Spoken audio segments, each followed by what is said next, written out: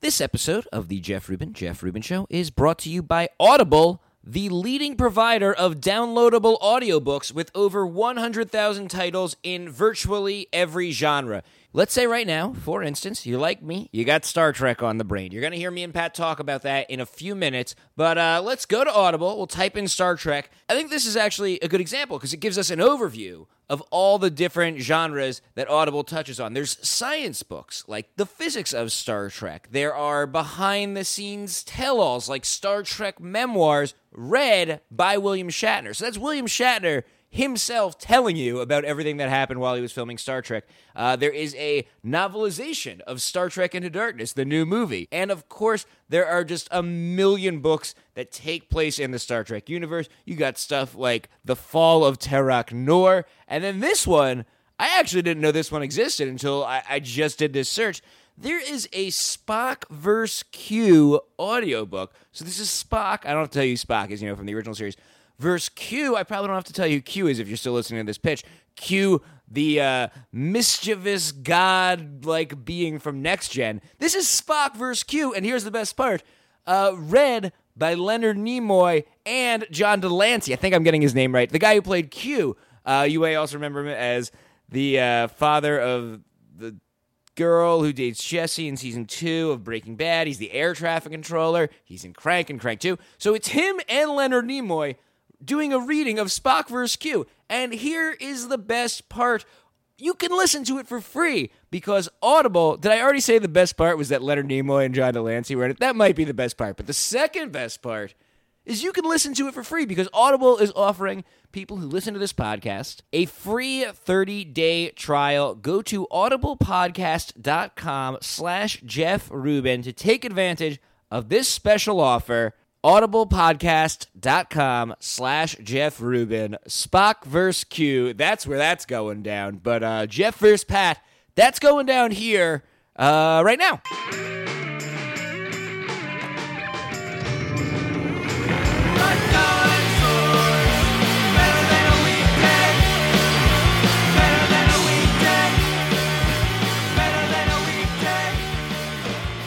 Welcome to the Jeff Rubin Show's Jeff and Pat 2013 Summer Movie Preview. It's the episode you waited all winter for. It's here. Pat is here. Hey, thanks for having me, man. And we are going to run through about 20 movies that are coming out this summer. We are going to be racing the gong. Once again, we will have 5 minutes to discuss each movie. Gong. But, before we get to the movies, before we get to the summer movies, let's warm up with something you and I just saw, kind of random, that everyone's dying to hear about. G.I. Joe 2. Oh, good. I'm glad I was afraid because that came a surprising spring release. No. Doesn't matter when it came out. I've been getting so many emails like, when are you going to weigh in on G.I. Joe 2? This is the episode. It's happening. I liked it. Totally. I liked it way. I mean, I must admit, love Channing Tatum. Hated the first G.I. Joe. And I like a lot of shitty movies. This one I did not like. But the second one was incredible, I thought. It really improved upon the first one. I think a couple of reasons. One, I don't want to give too much. Can I give plot points away? You can. It's been out of theater for like 2 months by the time. Okay, spoiler alert, they kill off Channing Tatum in like the first act. Yeah, I think that was kind of like, that was known if you were following G.I. Joe 2 production. That was out there because he's barely in the movie. Well, I didn't follow production. I didn't want it spoiled for me because I knew there would be some big bombshells like that. But I think it was cool. It kind of changed the dynamic of the movie. It was a rock vehicle. Yeah, that's the last rock vehicle we're going to be discussing today. Oh my god, it's been quite a year or 2 years for the Rock. Well, what I thought was interesting was before G.I. Joe 2, which is, by the way, not good. It's just what it should be. The first one wasn't even what it should be. This one is what a G.I. Joe movie should be, which is not a very good movie. All the stuff with what's his face, the ninja, Snake Eyes. But Snake Eyes and Snake Eyes' rival, Storm Shadow. It's more about Storm Shadow than Snake Eyes this time around. That was just the action sequence on the side of a mountain was pretty great. RZA plays like a blind Shaolin master, and he is not good. But I don't think I've ever seen anyone happier to be in a movie than RZA being the blind Shaolin master in the G.I. Joe movie. Like, addressing a row of cartoon ninjas. Yeah, that's true. What God? I can't believe we live in a universe where both the RZA and a G.I. Joe sequel movie exists. That was able to happen. What I was gonna say was the trailers before the movie. I remember there was Pain and Gain, which has The Rock. Mm-hmm. There was Fast and the Furious, which had Vin Diesel. There was and The Rock, or just The Rock. Well, and then there were a few others that only that had someone like a lot of crossover. Yeah. What else was there? I mean, that's pretty impressive that there's 2 Rock ones. Yeah, he so wins the like wrestler to movie career contest. It's not even funny because they've all had movie careers, you know. Yeah, but good lord. Yeah, and it's like number 2 is probably Hulk Hogan, right? Yeah, definitely. It's like Suburban Commando. Number 3 is probably Jesse Ventura. Yeah, actually. Maybe Andre the Giant. Because he's in The Princess Bride. Oh, that's a good one. That was luck, though. Yeah. So, sorry, that's kind of unfair to say. Yeah. I'm sure you auditioned with a lot of other enormous men who suffered from gigantism. Yeah, G.I. Joe 2 is... It's not good. I'm trying to figure out why I don't hate it. I'm not trying to like one up you on the how much I like it thing, but I do think it was good. So, I mean... Except the only part I didn't like was Bruce Willis. I forgot he was in it. I entirely forgot he was in it. Exactly. I'm sorry. I love Bruce Willis. The movie looks like it was shot in, like, Tax Breakville. It's very much like the climactic finale. Like, by the way, they just... yeah! They destroy London. In the first G.I. Joe movie, Cobra attacks, as I'm sure you will remember, Cobra attacks Paris with a nanovirus that like keeps replicating, and it destroys the Eiffel Tower. So in the G.I. Joe film universe, there is no Eiffel Tower anymore. Cobra has destroyed it. But G.I. Joe 2, they up the ante, and Cobra gets away with blowing up London. All of London. Like, you see, like, Big Ben and the London Eye and, like, miles around it explode. Everyone dead. No one alive at all. It's like the end of Knowing. And we talk about that, like, how...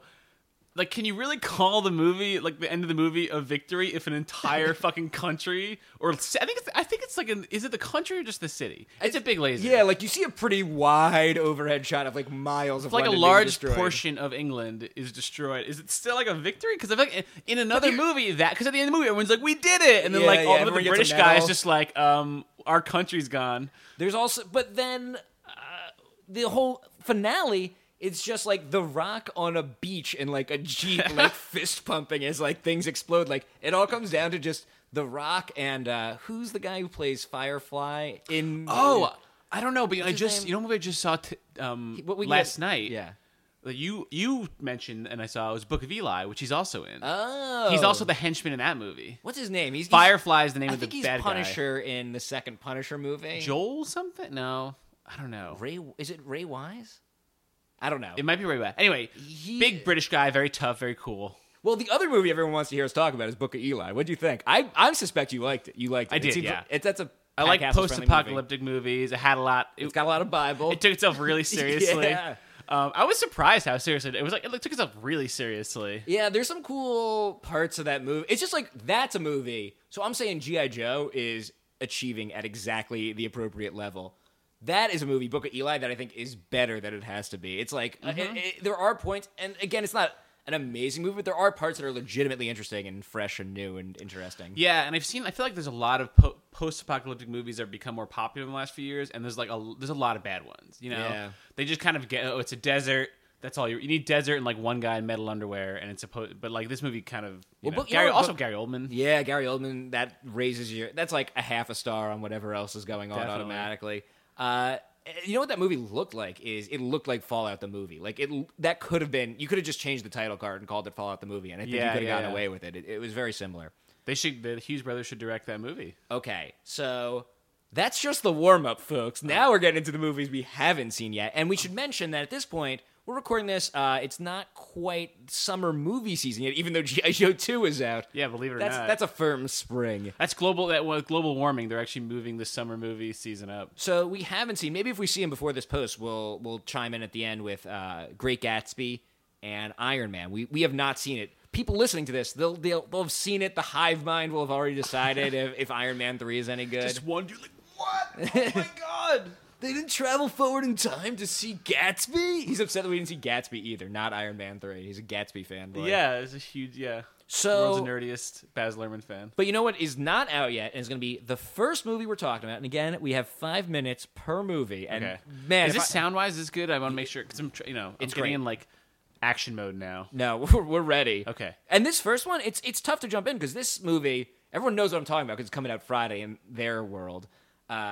If there was any one of these we were going to devote more than 5 minutes to, it's probably this one. I don't Star Trek Into Darkness. Oh, of course, yes. Okay. Awesome. 5 minutes, go. Obviously, we're going to see it. I mean, like, it's not totally, like, yeah. are you going to see it? We're going to go see Star Trek Into Darkness. I feel like, and I worry almost, that it's not even a movie anymore, and people are just going to see it as, like, the test for Star Wars 7, right? Oh, yeah. Don't you think, like, this, and God, Star Trek nerds are going to hate this next sentence, that, like, Star Wars and J.J. Abrams doing the next Star Wars movies has almost threatened to overshadow Star Trek Into Darkness? And maybe when the movie comes out, we're actually seeing it. I don't think so. I mean, there's a lot people. I'm very excited for this movie. I mean, it's definitely. I keep forgetting that he's directing. I know it seems crazy to say, but like it's just that he's directing the new Star Wars movies. Mm-hmm. I keep forgetting it because it's so like huge and improbable and interesting. But I don't know. I think if this is bad, people are like, uh-oh, Star Wars 7 is the first thing anyone says. And if it's good, people are going to be like... I guess more directly to your point, though, I feel like my question is his Star Wars movie, will his take on Star Wars be the same as it is on... Because, like... Hopefully Star not. Trek's its own... And I think probably not, but I just think it seems... So you're right. I think hopefully not. I think he's a good enough filmmaker that he will like deliberately make it something different. But that said, he kind of Star Wars'd up Star Trek to a degree. Like, he pushed Star Trek a little bit more in a Star Wars-ly direction. Yeah, I guess maybe they'll tie into each other at the end. What if he crossed, he could do, maybe if he has ownership of both franchises. Did you see that Patton Oswalt thing? Where it was No. Like, oh, you didn't see that? No. He did a Parks and Rec. There was an outtake from Parks and Rec this week where he, like, gave a filibuster. I heard about this. And he did like, so in the show he does a filibuster about what Star Wars 7 should be, and in the show it's like 30 seconds. There's an outtake online that's one take, and it's like 8 or 9 minutes of him describing. That's it. awesome. He has all the franchise. Does he cross the streams at all, or? Yeah, it's like Marvel's there and Wolverine's there, and it's really fun. You got to check that out. We're down to 3 minutes. We got to keep talking about it. One reason I'm really excited about this movie: Benedict Cumberbatch. Mm-hmm. What a big Benedict Cumberbatch! That's the third part of like the trifecta. It's Star Trek. What is the trifecta of what? Just J.J. Abrams. Maybe three of the most beloved individuals in science fiction right now, I think. Even though, Benedict Cumberbatch it's true. Like, I think you just classified Sherlock under science fiction, which didn't feel you're totally right. wrong. You're so totally right, though. Wrong. I guess if you're on the beat, it's like he's such an honorary. He's already such an honorary sci-fi fan. If you had written, he's nerdy, he's like beloved by nerdy communities. But it's just so interesting. In my brain, he was. Maybe it's kind of like a sci-fi take on the original Sherlock, where like, what if Sherlock had a cell phone? So it's sort of science fiction if you're in the 1800s. That's a good point. I bet there is also an episode of Doctor Who from like 5 years ago, just before he got famous, where he has like tentacles and stuff, But then, of course, there's Star Trek, and Chris Pine was good. It's been a while since the last Star Trek movie. You know what I would love to see is a Star Trek TV show. The time has never been better for a Star Trek TV show. Like, Star Trek was so far ahead of TV shows that are on now. It was serialized. It had this like really this hyper continuity that you had to watch every episode to follow. Like, that's what TV has become. All the most popular shows since the cancellation of the last series. I think about. That's been a development. I think Enterprise kind of saw the beginning or end of it, but Enterprise was its own thing. Like, the time has just never been better. There should be a new Star Trek TV show. Yeah, like a socially conscious science fiction show. And I feel like they've been holding off because of the movie and because the first movie was so popular and they don't want to rock the boat. But it seems like it should be. And I don't know that show...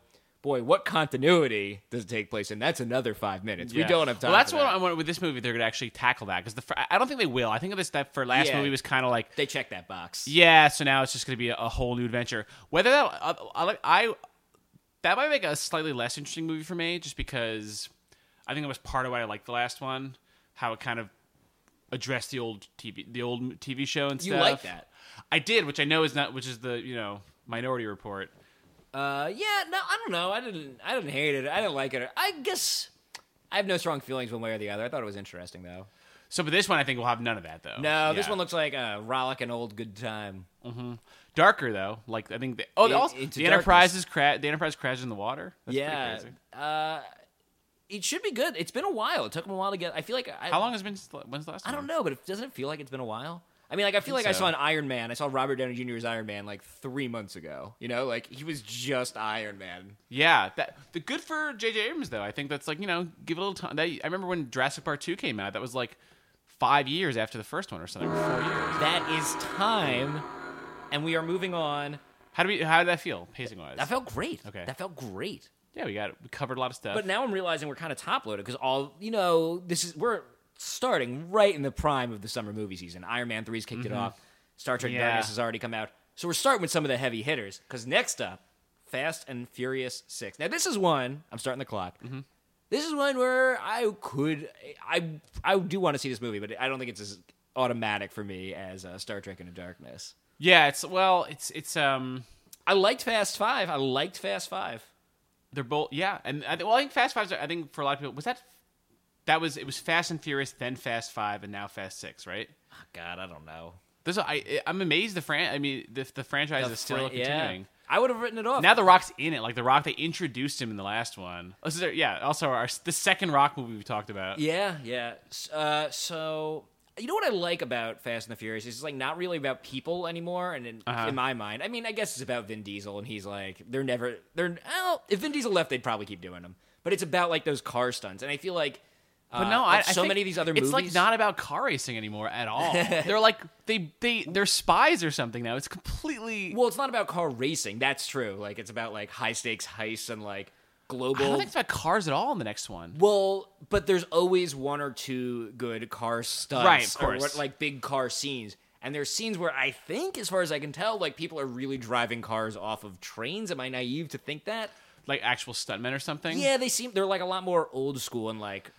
Like real, and they feel much more tangible than some of these other movies we're discussing, where say Jeff Bridges is being thrown through a skyscraper. Yeah. And like actual stunts. Yeah, like I like that it's still. I guarantee when the DVD, like when the Blu-ray or whatever comes out, there will be. Like, don't worry, there'll be tons of like special features with like Rob Cohen being like, we spent 7 months developing this one stunt where the car jumps off the thing. Also, and that's all the movie is. That's all the movie is, and I'm cool with that. But no, I think they're good at it. But no, it's like now. What I'm saying is like they do one thing and they do it well. It used to be only about cars. Now it's.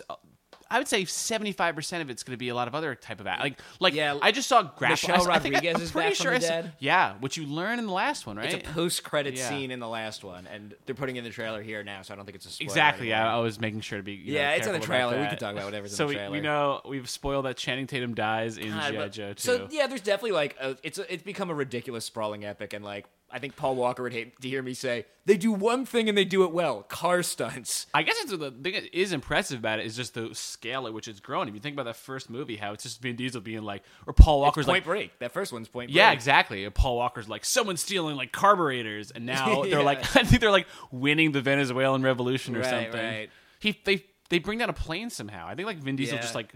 has a head-on collision with an airplane. I also think, and we should know this sort of stuff, we should do research, but I'm pretty sure they did this Back to the Future style, and they shot 2 Fast and the Furious movies, and this is the first of the 2, and like, there's another one already in the can. Oh, really? I think so. Let me check. I respect that. That's good. That means there'll be continuity. I mean, I just like they're like. Also, if you're making one Fast and the Furious movie, you might as well make 2. It's funny how there was a period where Vin Diesel and Paul Walker were like, I don't want to do these movies anymore, and now they're making them 2 at a time. And they've got everyone back, like the Vin Diesel gravity. Michelle Rodriguez has been pulled back into it. She was the one missing element in Fast 5. In Fast 5, they had everyone back. Even the kid from Tokyo Drift, who's like, his story's like Nightmare on Elm Street 2, where it's like has nothing to do continuity with any other movie in the franchise. Or Halloween 3. Exactly, but they're like, whatever, just get those characters in this universe anyway. We're going to cross the streams. It's like the 4th time I said cross the streams, by the way. I'm sorry.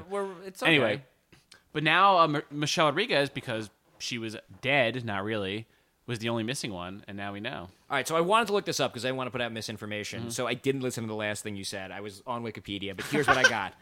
On April 4th, 2013, Lin, who I think is the director, announced that he would not return to direct Fast and the Furious 7th, as the studio wanted to produce on an accelerated schedule for release in summer 2014, which which would have required Lin to begin pre-production on the sequel while performing post-production on Fast and the Furious 6, which he considered would affect the quality of the final product. Universal chose to pursue a sequel quicker. Diesel announced that a sequel will be released July 11, 2014. So we'll be having this exact conversation 1 year from now about Fast and the Furious 7. I like how Vin Diesel got to announce it too. I bet he announced it without any actual green lighting having happened or whatever. So this is not the last time we're going to be talking about Vin Diesel on this list. It is the last time we're going to be talking about Paul Walker, I'm afraid. Or Jordana Brewster. Or Ludacris. Or Ludacris. I liked Fast and the Furious 5. I didn't even hate the fourth one. But that fifth one had, like, I think, not only the best car chase scene, but the two best car chase scenes I've probably seen in 4 or 5 years. And a great fight scene. With the Rock and Vin Diesel? Yeah. Yeah, okay. But, I think we've talked about that scene specifically on this podcast before. That is time. Good. Nice. Brings it full circle. Because now we are moving on. I don't know much about this next movie. It is After Earth. Directed. Yeah. Here's the thing. Stars Will Smith and his son, Jaden Smith. Like, the prophecies are coming true. But I saw it. It's just huge, obviously. Like, you can, even if you haven't seen it, I'm sure you can imagine what this looks like. It's like a huge cardboard poster where their heads are as big as I am. Yeah. And, like, the right half of Will Smith's face is on the left, and, like, the left half of Jaden Smith's face is on the right. And I was like, what? It says After Earth. Any, like, big science fiction thing, I'm immediately like, all right, you've got my attention. You spent $100 million making a post-apocalyptic Earth. I'm going to check that out. I'm at least going to see what it's about. And I was like, well, who made this? Directed by M. Night Shyamalan. Wow. Which I think is interesting because he used to be above the title, you know, like, from M. Night Shyamalan. Yeah. And, like, they're not pushing that at all with this. Yeah, I think the transitionary he made The Last Airbender. He directed that movie, not Avatar. That was the other Avatar movie, right? And based on the cartoon Avatar, he directed that one. So that was the beginning of that his was kind of like the his nail. nod. And then there was The Village. No one really liked. No, and even less. I like. But it was like it's like less and less. Like less people like Signs, then less people like The Village. I mean, look, we don't have to tell people that M. Night Shyamalan's stock is falling. Like I think that's old news at this point. I guess the question is like, is $100 million or whatever he's the anti Vin Diesel. Is $100 million or whatever he spent on this movie, plus Will Smith, plus Jaden Smith, enough to get you to see another M. Night Shyamalan movie? I mean, I do like post-apocalyptic movies. This one's not. I'm not the most excited about it. I can't really explain why. It's just like, I guess I. This is gonna sound horrible, but like, I don't know if Will Smith and Jaden Smith have chemistry on camera together, which is weird because one is the child of the other. I don't know anything about the movie. I'm not sure if a trailer's out, actually. I saw some. It might be by the time people are hearing this and just not while we're talking. I saw that, but the poster's enough. Like they're like, this is the movie. You win. We're going for quantity, not quality. I think we're going for like the whole idea is to these talk are like quickly. The biggest. I mean, these are the biggest summer movies, one way or the other. Yeah, I don't know. I'm kind of just lukewarm on After Earth. You know, I feel bad. I don't know anything about it other than that it's apparently post-apocalyptic. Again, the Smiths are in it. And M. Night Shyamalan. That's all I know, and, like, the only thing I like on that list is post-apocalyptic. It's not, but it's like, from what I've seen, it's not desert post-apocalyptic. I kind of like a more, like, civilization has crumbled. This, you know what, I think this is not, like, you know, Book of Eli, Mad Max, those are maybe, like, 100 years after, like, society's crumbled. So, like, you can still go into a shopping mall and, like, break open a soda machine or whatever. I think After Earth is like a bajillion years after Earth, and everything's jungles and species are different. So it's like they're on Pandora. Yeah, it's like the Shark Tale to the Finding Nemo of Oblivion. Though I don't know if Oblivion was Finding Nemo. I saw Oblivion. But I think these are similar where they're both like millions of years after the fall of Earth or whatever it is. I think so. There's like glimpses of, I guess this will be in like I'm sure there'll be this in After Earth too, of like, you know, like the spire of the Empire State Building, right. Or like there's a lot. There's actually an annoying amount of those in Oblivion. I was wondering, like every five, like you see, like I can't even imagine how many of those is too many. It's it was like 4 or 5. I don't know. Like there's just a lot of some were kind of crammed in. Like some of them made sense. You like went to like they used the spire of the Empire State Building as an antenna, and that makes sense. It's like one of the tallest structures, and like. But then they're just like there's a race through a ravine. They just like really wedged in like the Statue of Liberty torch. And I'm like, they're so far away from like the New York now. Anyway. I get the sense, maybe it's wrong that I'm keep bringing up the M. Night Shyamalan thing. Because I get the sense that unlike The Village and unlike Lady in the Water, this is more like Avatar. This isn't necessarily an M. Night Shyamalan movie. Yeah, I'd say it's fair. It's definitely not. I don't think he wrote the script or is not immediately involved. How in it. long do you think Will Smith has been planning to make a movie with Jaden Smith? Like since Well, he birth? made one. He made really? The Pursuit of Happiness. That was that like weird. yeah. Like it wasn't weird. It was just about a father and a son. But he's very young in it. But he's like I barely can talk. But he's in it a lot, right? Yeah, but I think you're right that like Will Smith has a grand plan for Jaden Smith. Yeah. He's got like a shrine. It's all preordained. Yeah. So I don't know. This might be the first one where we don't have 5 minutes to say about it. I really want Jaden Smith to like just forsake his father and be like, I want to become a juggler or something really lame. I want to be an accountant. Yeah. All right. So let's just call that one there, 15 seconds early, which I think maybe it reflects our interest level in After Earth. Yeah, God. Yeah. Moving on, we're still in May. Last one in May is a movie you requested specifically that we include on the list. Ooh. Now you don't know what it is. You only requested yeah. Now You See Me with Jesse Eisenberg. Oh shit, I did. I was so messed up. Well, man. I think like you knew that like Star Trek was going to be there, but I was like, is there anything you want to make a point of hitting? And you said this one. So why'd you say this one? I don't know. I think This is Now You See Me with Jesse Eisenberg and it's that who kind else of is in it. Michael Caine has a small part in it. I'm forgetting some of the other.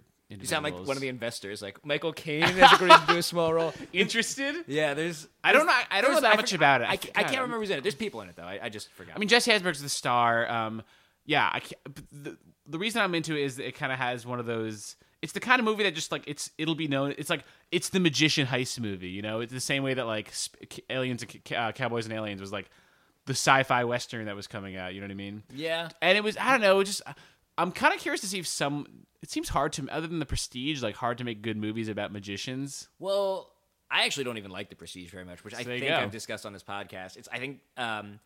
But I thought it looked good, and not because it's a magician movie, because it's a heist movie. And I kind of have a weakness for heist movies, to be honest. Like, even Ocean's 11, which is not my favorite movie, like, I go crazy for the actual, like, totally, heist. It's so fun to watch, like, a plan come together. Yeah. Like, you ever see The Score? Or, you know, one of my favorite movies, which is not very good, is The Negotiator with Samuel L. Jackson, which has, like, heisty... It's more of a hostage movie. Yeah, but it's got, like, heisty, like, chess game between two opponents elements to it. And I think the idea of a magician heist movie... Yeah. That's a good idea. You know what the movie's going to be full of is going to be like, it's all about misdirection. Oh, yeah. The trailer opens and closes with Morgan Freeman being like... And he's like, the more you're seeing, the less you actually know, or something like that. It like opens and closes with like, all right, I'm stupid, I get it. There's like always a magician in. I think almost all those heist movies have one magician character anyway, who's like part of the mastermind. Yeah. Like it's Ricky Jay. I'm just hoping that there's a documentary of him out actually this summer. I know, I want to see that. I like Ricky Jay. But speaking of Deadwood, we were speaking about Deadwood before we started recording.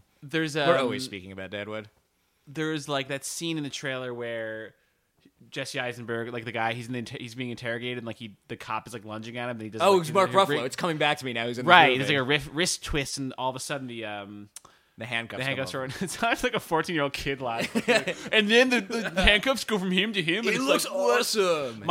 Here's what I'm afraid of is that like, and I hate when heist movies do this, and maybe even magician movies do it sometimes too. When like everything will have been one big like a long con. I think that's kind of. I think. That's a line in the trailer, too, where they say, whoever's been planning this, they've been planning it a long time. It's just, at this point, your heist movie needs to have a really clever, prestige if you want it to be, like, impressive. Absolutely. I mean, the trailer looks like 10% magical. Like, the thing they do is impossible. And, like, I hope the movie... what I want from the movie, and maybe this is unfair, maybe this isn't the type movie, but it is the movie they're selling. Like, I want an explanation at the end of the movie of how they... that doesn't involve sorcery. With no sorcery. Okay. Like, I want a clear cut, and even if it's like 20 years ago when it was built, we had a tunnel installed. Cool. As long as it's terrestrial. I want, like, an answer. I just want... What if it's like The Prestige, though, where it's like... Not magic, but like science magic, or something. I don't know. I'm down with science magic. That's not why I didn't like The Prestige. Okay, cool. Yeah, but this movie does seem like, I mean, don't tell me it's like a heist and be like, how'd they do it? It's impossible, and then not tell me how they did it. Like that's very unsatisfying to me. But it can't be. I think the thing where like Mark Ruffalo is in on it, and Morgan, everyone's in on it. That to me is always a I think Ocean's 13. We're spoiling all the movies you care about right now tonight. Ocean's 13, my beef with it. I actually loved I thought I liked Ocean's 12. I thought Ocean's 12 was even... Ocean's 11 I liked. Ocean's 12 I thought was even better. Ocean's 13 kind of lost me because, like, there's the whole thing is, like, everyone was in on it. Even the guy that didn't... You know, even Vincent Cassel was in on it. You sound so disillusioned, right? I don't know, man. Everyone was in on it. It was just... The whole thing was going on the whole time. Well, and they could have really, wrapped the franchise up. Anyway. All right, you ready to move on? Yeah. Next up, we're moving into June now. Wow. This is a weird one on the list, but I thought getting warmer. We're going to t-shirts now. Much Ado About Nothing from Joss Whedon. Probably the only Shakespeare movie I'll ever go see in theaters.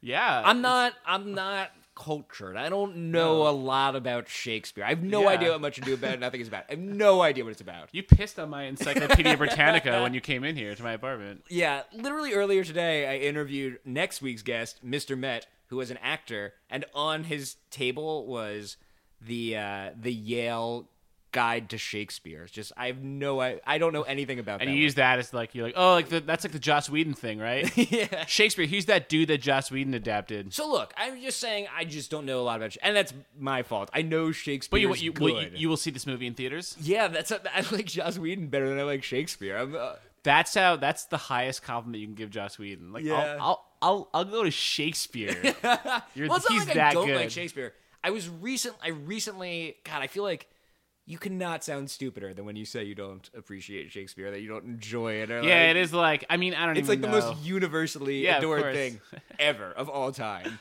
Like, even more than the Beatles is Shakespeare. Like, there might not be narrative movies if there was no Shakespeare. We might not be doing this podcast. The Beatles may or may not exist 400 years from now. Like, we're still, But that all that said, like, I'm more into Buffy. Yeah. So he crosses. Well, I think it's kind of a good fit because Joss Whedon, Much Ado About Nothing, is like one of Shakespeare's comedies, and a lot of Joss Whedon stuff is like it has like a Shakespearean comedy aspect to it, that the dialogue is very witty. He's very, Joss Whedon's known for witty dialogue, but at the same time, there's like, sword fighting, and so Much Ado About Nothing or whatever, Love's Labor's Lost, something will have funny banter and sex and that sort of thing, but they'll also have like dudes will die or stuff like that. And I think that's a Joss Whedon joint too. It's a Cabin in the Woods is like fucking hilarious, but also people are monsters will eat you. I want to mention too that I actually recently saw a production of, oh my god, I don't know the name of it. What did I see a production of? I don't know. Buffy the Vampire Slayer on Broadway. So I saw some Shakespeare play. I can't remember the name of it, which is kind of undercutting my point. Then I liked it. I thought it was good. And I'm like, I really haven't been exposed to it. No, it was good. Yeah. Well, awesome. It wasn't that it was good. It was that I enjoyed it. That was new. Because I really haven't been exposed to it since high school, to be honest. Like, I just never picked it up again. Yeah, and Joss Whedon, like, I'm sure he could probably make it shine. The trailer was great. I love the trailer. Yeah. The script is obviously good. Yeah, it's like got all these Joss Whedon people. Wesley from... It's also all the Joss Whedon we're going to get this summer. Right? Yeah. Oh, yeah, definitely. Next summer we'll get Avengers 2? I don't even know if that's next summer. It might be the summer after that. Wow. Yeah, you got a lot of pieces to move around. I feel like next summer... Maybe Captain America. And the production. 2. I mean, I know we've been following the production of the movie pretty closely. It's like but he shot it in his apartment, right? Or in his apartment, in his studio loft in Brooklyn. He shot it at his home with his friends. Yeah. So it's like this sort of reunion of Joss Whedon folk. But you know what is coming out from Joss Whedon is the S.H.I.E.L.D. TV show. Which this summer? No, I mean, I think they're shooting the pilot, but it hasn't officially been picked up yet, even though, like, it's probably the most no-brainer pickup of all time. Yeah. Literally, like, ABC, Disney, and Marvel are, like, all one big pile of naked people, Like, It's insane to imagine that this show doesn't get picked up. Because I think Joss Whedon's he's at least writing the pilot, if not directing, too, so we'll get it. Man, I mean, anything you get out of Joss Whedon at this point, you got to take it because he's going to be busy. It'd be interesting to move into. You rarely hear about like shows having that much anticipation. As great as TV's gotten and as popular as it is, shows just kind of they tend to grow audiences or kind of there's very few event shows except the event. I'm kind of skeptical about the S.H.I.E.L.D. show. I mean, it doesn't sound like a good idea, and yet. Obviously, I'm going to be there. One, because the Marvel franchise has been pretty good to us and produced more quality than crap. but also just Joss Whedon. Like, I don't even care if it's a S.H.I.E.L.D. TV show. If Joss Whedon's making another TV show, I'm going to check that out. Yeah, I think like really truly action type TV show or like hard genre TV shows are still kind of on the fringes. Like, you know, the networks have networks. The networks, other than you don't really see action shows like you would like in the 80s or even the 90s with, you know, and I'm talking, and these weren't good shows, but stuff like the A-Team. Like, there's no real equivalent to the A-Team anymore. Yeah, or even, you know, I would count like Hercules and Xena and things, and those are popular shows, but they were not primetime shows, you know? And, I don't know, Battlestar, I feel like Battlestar kind of grew, I don't know, like it was very popular, but at the same time, it was on a cable network. I think Sci-Fi at that point didn't really wasn't like known as like an original series type thing. I could talk about Joss Whedon for the next hour and a half. And I love we managed to talk about Shakespeare Much Ado About Nothing without actually talking about like the play at all. I don't know anything about the play, but our interests just take us other directions. I think it's totally fair. This is not the Shakespeare podcast. Shakespeare's good. It's my fault. All right, moving on. Next up, I think Canterbury Tales, directed by Bryan Singer. This one, I don't know. I don't know which way this one's going to go. I think this is maybe the biggest toss-up of the summer. Man of Steel. 50-50. This could be good or bad. I really don't know. It could go either way. Yeah, I like... The trailer was pretty good. The trailers do look pretty... I was pretty skeptical about it. But trailers mean nothing. I feel like I can't believe... Trailers are the trick I will always fall for. Yeah, that's like true. I've been I've seen a bajillion trailers for an equal number of movies, and I still get excited for movies that wind up not being great. Well, it's all we have to go on. Like, I want to, I want to plan my summer here. I want to like circle some dates in my calendar, and all I have to go on is, like, the talent involved, I guess. Yeah, that's true. And I like Zack Snyder. I don't know that I do, to be honest. Like, I don't dislike him, but like, I'm just okay. I'm not usually because I've read less comics than you. Maybe I am like less precious about his like adherence to the source material. Oh, I thought Watchmen was pretty good. I actually did not hate Watchmen, which is not a popular opinion. I think, especially he also kind of fell in. He reminds me of Wes Anderson in that another director who I like, but. He also refuses to evolve his style at all or change it up. I think this looks different than it. This is the most different looking movie he's made. I think so. It doesn't seem to Walking Dead, Dawn of the Dead. Yeah, I think Dawn of the Dead. Yeah, it looks unlike it's great, but it looks unlike the rest of his movies. I think with 300 it was so successful. Yeah. He was like, okay, this is my thing.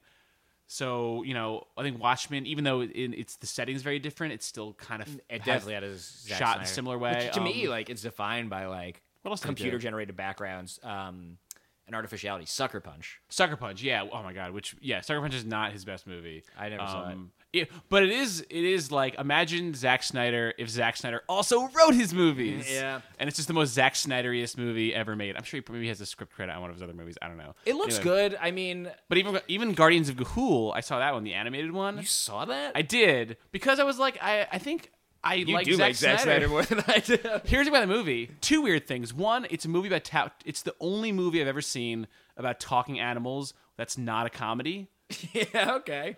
I'm desperately trying to think of another one. And two, which is interesting. Yeah. And two, Babe 2, maybe. That's what I love about Babe 2. It's like very serious. Yeah, Babe 2 is a crazy fucking. Then maybe you'd love Guardians of Ga'Hoole. No, well, the thing, Babe 2 is actual animals; they're not animated. Listen, okay.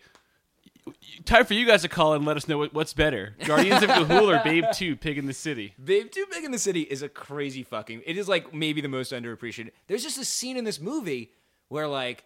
A monkey, there's like they live in this like rundown building and they're poor, and like this one monkey's pregnant, and this other monkey goes and like puts his head on the other monkey's belly to like listen to his unborn baby, and it's the best monkey acting you will ever see like in any movie. It's like right before it became completely impractical to actually make a movie with monkeys and like you just get CGI. Yeah. So it's like it just stars this whole menagerie of animals, and like it's pretty dramatic.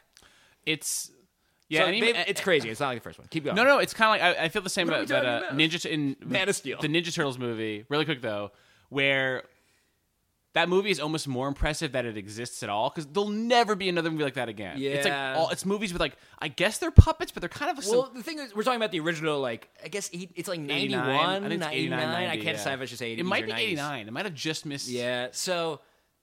You're absolutely right, because it was completely impractical. The only reason they made it was because the Ninja Turtles were like the hottest fucking thing that Earth had ever seen. Yeah. Like if it was, you couldn't not make it. They were like, oh, I guess we gotta. There was no other way to do it, and they just had to do it. Let's get bring Man it back. of Steel. Yeah, it's worth talking about for real. I don't Sorry. hate. I don't dislike Superman Returns. The trailer was just so good. I mean, yeah, the trailer was good. I like it. Really, he really. Kevin Costner. I was going to say. Yeah, I'm sorry. I keep cutting you off. I feel like No. I'm sorry. I mean, Zach's. Superman is probably the most. I would say he's the most like epic superhero, if that makes sense. Yeah. Even maybe him and like Thor in terms of like broad themes, America and humanity.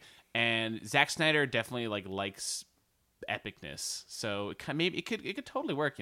It looks pretty good, and it looks like it doesn't look bad. It looks like Michael Shannon also as I actually don't like Michael Shannon. I hate to say it. I hate to say that. There's something about him, like he always comes off as cartoonish to me. In Boardwalk Empire, he plays Van Alden. He comes off as cartoonish. Even in you and I's favorite movie of all time, Premium Rush. Like I love he always comes off as like who is the guy on The Simpsons? I agree. He really compromised the integrity of Premium Rush. Who's the guy on The Simpsons who enforces the alcohol ban? Oh, Rex Banner. Yeah, that's who I think of when I see Michael Shannon. He's a little too intense. Yeah, he just like comes off like real Rex Banner. Oh, we just stopped talking about it. Yeah, I mean, we didn't spend enough. Maybe just one more minute. Well, I like Michael Shannon, and I think who's Superman? Jim Caviezel? I don't know his name. He's a newcomer, right? He's probably not. Yeah. He's probably like the star of like the number 1 teen show for the last decade. But Russell Crowe is in it. It looks pretty good. Like the visuals look cool. It looked. Mm-hmm. It's been a while. Like they got to get the suit. They got to. I like the S. The S being because I don't. Is the S being the symbol meaning peace? It's a line from. I want to say. It's definitely a line from the comics. It might be like a Grant Morrison thing or something. It's definitely from a specific. There's been some cool stuff done with Superman recently, and it seems like they're going for that. So we'll see. All right, you ready? What's up next? I don't know that I have much to say about Man of Steel because I do think it's the hardest one to get a beat on. Like I think it could be terrible. I think it could be great. Like I think most of these movies I could say with 80% certainty if they'll be good or bad. Like I just from the talent involved and what we've seen, Man of Steel is the most up in the air. Superman has such an interesting movie history. I remember Superman Returns. Like remember the excitement for it's the second time they're trying to reboot this franchise. That never feels great. Yeah, but that was like 6. I think it's 2006. It's like 6 or 7 years ago. But I think when they did that one, well, I guess it's not fair to say. But I think when Bryan Singer, he's such a safe bet for reviving your franchise. In general, I think he had a very apparently not. I know, but at that point, with the X-Men and whatnot, and just his, I don't know, it seemed like a much, he's less stylized as a director, so he's just like, if you want someone who's gonna, I don't want to insult Bryan Singer at all, but like, we're apologizing for everything we say, but Zack Snyder is so much more stylized than Bryan Singer. He's a much riskier gambit, I think. The one thing I don't want to see in that movie, the one thing I'm really afraid of, is that the first hour of the movie is Smallville. Where am I from, Pa? Like, I cannot fucking deal with another Superman. I will come to the movie an hour late. I cannot deal with another Superman origin story. I think that there's interesting room to explore, like him first arriving in the city. Like, I think there's a way to do a Superman origin story that is interesting. Oh, there is that aspect of the movie where he wanders the Earth for a while. Yeah, that seems interesting, and that's like a new part of it that doesn't necessarily like conflict with what we know, but like add some new shading to it. I'm not prejudging Batman. They kind of Batman Begins. The Batman book. Yeah, he wanders the Earth. Same writers. But also Batman Begins. It's the same thing where like it wasn't just like my parents were killed, blah blah blah. There was the whole thing with him in the monastery, like all these new elements you hadn't seen of him training and all that. So I hope they find a new way to do that because if it is just like that boy Clark, I've seen him do things. Like I cannot fucking deal with that. I mean, at this point, it's essentially like it's like the Pledge of Allegiance at this point. That story, it's just like so embedded in our consciousness. Is there anyone on Earth? Anyone on Earth? All right. Who doesn't know Superman's origin? Next up, Monsters University. Do you remember a time when new Pixar movies came out and you got excited about them instead of dreading how bad they might be? I am a little nervous about this one. You're nervous? I'm a little nervous. Yeah, well, I think I want you should really, take the charge on this one because Jeff's the I obviously like Pixar too, like everyone else, but yeah. So Jeff's a big fan. So I mean, the story seems really uninteresting. Like Pixar movies have really interesting like I mean, when you watch WALL-E or Ratatouille, you're like, how is this going to end? You know, I think, like, they present these incredible, unsolvable... Like, I remember watching Toy Story 3 and thinking, like, are these toys going to die? Like, I think they might be killing the toys, you know? Like, I went completely... I had the same thought. I thought same with WALL-E, you're like, how can they ever get back to Earth? Like, I just don't see how it's even possible, like, while you're watching the movie. This movie, Monsters University, about apparently Mike and Sully... And I don't... This disclaimer goes for everything we're saying. I'm not prejudging the movies. I'm going to see the movie. I hope it's good. Well, that's how we both love. This is what I'm excited. These are on the list because we're genuinely excited about them. Right. So we're naturally cautious. The story of like Mike and Sully show up at college and they're not friends and they don't get into the scaring program and like how are they going to do that? Sounds really uninteresting and like I can just because you know how it's going to. You know, I can imagine every beat of that story. You know, and maybe it'll surprise me, but it's. Unlike other Pixar movies, it's really easy to imagine, based on this premise, like exactly where it's going to go. And you know where it's going to go because you've seen Monsters, Inc., so you know where it's going to go. Monsters, Inc. also has this X factor. I saw Pat like beginning to talk, and I'm like, Monsters, Inc. The other thing about Monsters, Inc. is, which is great, one of the best, even amongst Pixar's library, is Boo. You have this whole thing with Boo. And, like, it's not just Mike and Sully, it's Mike and Sully and Boo. And she's, like, I think what's really unique about that movie and what's really, and the relationship between her and Sully. Like, what is the Boo of this movie? And I don't know, maybe it's there and, like, we haven't seen it yet. You know, again, I'm going to see the movie and I hope it's good, but... Sully has a magical talisman that he has to assemble. The other thing is, I asked this on Twitter the other day, are there any good prequels? Are there literally any good prequels? One is maybe Godfather 2. I don't think that counts. It's like half a prequel. It's like flashbacks. That's a good question. There's like reboots, like you could maybe say Casino Royale is like a prequel to the other James Bond movies. I think that's kind of or Batman Begins. Like I think those are reboots. Yeah, are there really any good prequels? I don't think there's a single fucking one. Maybe X-Men First Class. I liked X-Men First Class. Right, yeah. But that shouldn't be the best... If that's the best prequel of all time... Well, I think they're inherently flawed because the aspect of mystery is just not there, you know? Yeah, and I'd like to think that's not true because all these smart people... The aspect of you know where that universe is heading. And even if it's very broad, even if it's a new set of characters in the prequels and you don't know their individual fates, just by knowing the fate... Like, even when, you know... the Blood and Chrome Battlestar series, which you can watch actually. Oh well, there's two Battlestar prequels, Blood and Chrome and Caprica, which I always call Crapica and had to struggle not to do right there. I liked Caprica. I always call it Crapica.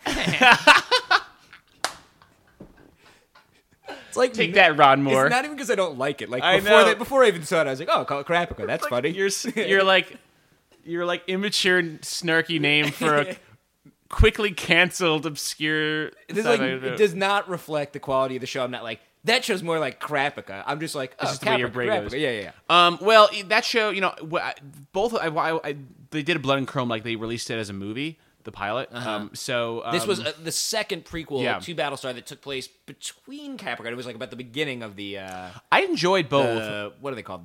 The Silent Wars. Yeah, I enjoyed both of them, but just knowing ultimately where that's heading. It's just not going to be interesting, you know? Yeah. It's like... So why do people keep trying to make prequels? These are very smart people, and they keep trying to make them. And I just had this epiphany. They're like 0 for 20 on them. Maybe X-Men First Class. I don't know. I mean, the Star Wars movies made money. Yeah, well, I guess that's really the answer at the end of the day. Is to I'm sorry, I mean to boil it down. But no, that's obviously the correct answer. But you'd like to think it's probably more than that. It's more than that. You'd like to think Pixar's about more than that, because Pixar can make money doing anything, but... a lot of Pixar sequels. Because enough, they're generally, and why? Yeah, exactly. They could just why not? A sequel would be better than a prequel, I think. Yeah, definitely. Like what happened? Like Boo comes back in 10 years or something. That's a movie. Like I want to know what happens then. Like what happens next? There, like is this Mike and Sully show up to college and like become best friends? Sounds very uninteresting. And like really unambitious for Pixar. Oh, should we stop or can? Well, I want to hear your question. Can I ask you? Do you know as a Pixar dude, what's like was this written like what was it? When was this written? Who wrote it? Does it have like the same creative team as they've always had? I'm honestly not sure. I should know. Probably, right? I should know, but I'm really just not that interested. I'm gonna go see it, but I haven't been like following the event very closely.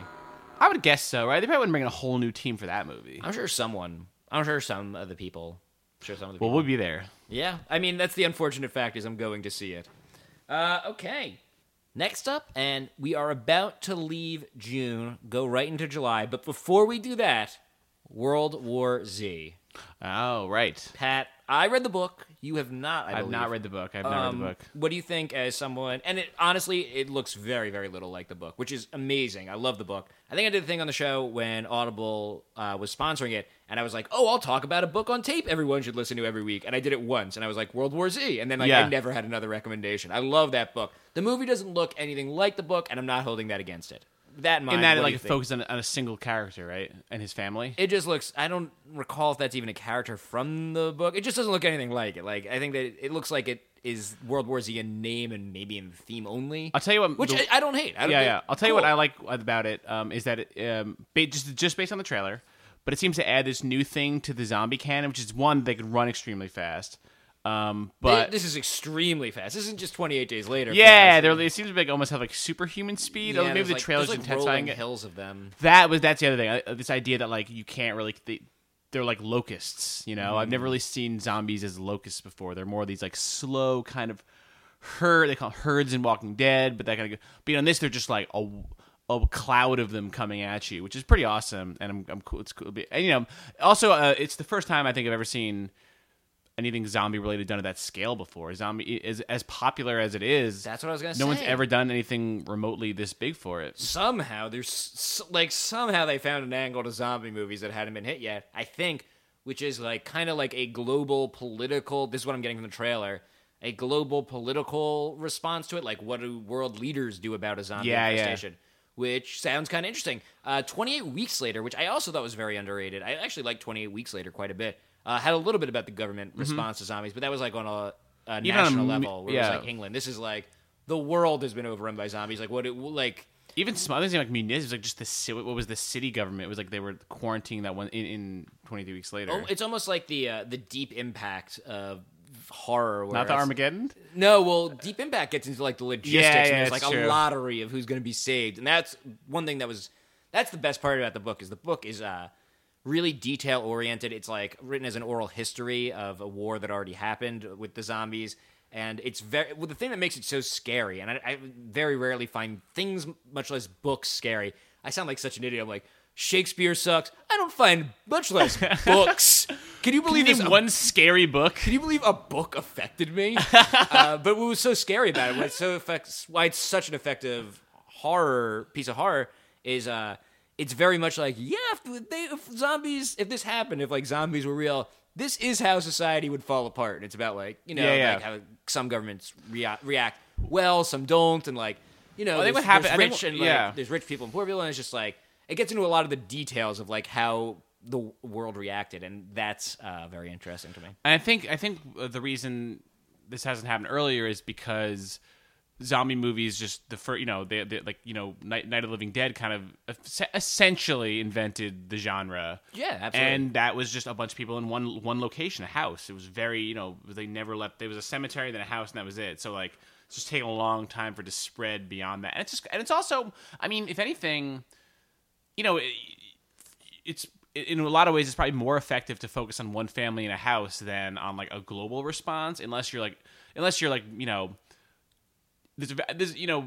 when movies get too broad, I think they just lose a lot of power. So Independence Day is maybe like a rare example of a movie that like with that scale that still feels like, oh man, I remember Jeff Goldblum's character. Yeah. I remember Judd Hirsch. Do you think there's a way that they could have made this movie knowing that the book, and I know you didn't read the book, but knowing how the book is formatted, do you think there's a way they could have made this movie where like where it is kind of like it's a mockumentary or something, kind of the same conceit?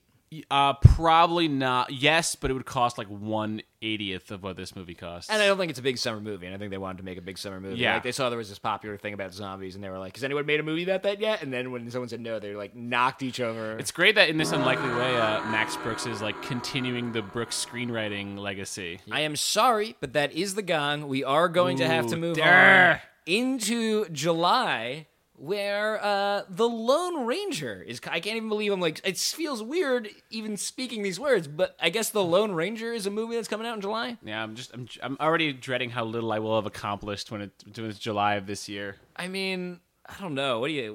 What's your take on Lone Ranger? I like Gore Verbinski. I'm a fan of all three. I'm a fan of all three Pirates of the Caribbean movies. Well, Gore Verbinski, I always think of him as an overachieving. I'm talking overachieving a lot. He made Pirates of the Caribbean, which is so much better than any movie based on a Disney theme park ride has any right to be. And then what was the other? He made The Ring, which was better than a Japanese horror remake should have been. Sure. And what's the other thing he made? Can't think the other. There's a third one that completes his trend. Gore Verbinski. No, I know what you're saying. He did. I know that he did The Weatherman, which is that weird Nicolas Cage movie, and a couple of like The Mexican, which is that Brad Pitt movie. Right. But those, I think you're thinking of a third like franchise thing he like brought to light or whatever. Yeah, he was going to do the BioShock movie. Remember that was like a brief talk. That seemed like a cool fit. Man, if you make a BioShock movie now, I don't even know if you like which one do you make. There's two BioShock movies that need to be made right now. That's totally true. But let's focus on what the hell are we focusing? Oh, the Lone. Sorry, BioShock. We're talking about the Lone Ranger. It's weird because like BioShock to me is, and I'm sorry I never got an episode about that together, people. I'm sorry because it's incredible. It's like really, it's the newest fucking thing in the world to me, and I don't mean that I just played it. It's just like so visionary and like just pushing forward this new medium of video games into something new. Whereas the Lone Ranger is like the oldest fucking thing on planet Earth. I'm pretty sure. Yeah, I'm pretty sure. Scientists aren't it somehow predates movies. Scientists aren't sure when it started, but they're pretty sure it's the oldest thing on Earth. Which doesn't mean this movie will be bad necessarily. Johnny Depp is fun. Yeah, I'm sure. I can't. I think it's. But isn't he? He's Tonto, right? He's Tonto. Yeah. I don't know. No, I don't know much about the Lone Ranger. I know the song. I know Kimosabi is a thing, but isn't Tonto Native American? Isn't that the thing? I think so. And Boy, we did not do our research today. Well, we should. I don't know. It definitely. I'm sure racism plays some part in this. I don't know what or what side, how exactly it plays out. But I gotta tell you, I'm pretty uninterested. If you're making a Lone Ranger movie, you better make a great fucking Lone Ranger movie because I am pretty uninterested in seeing it right off the bat. Because you make a good Lone Ranger movie, I'll go see it. Like, remember when Mask of Zorro came out and like they made a good Zorro movie? Yeah. That was kind of fun.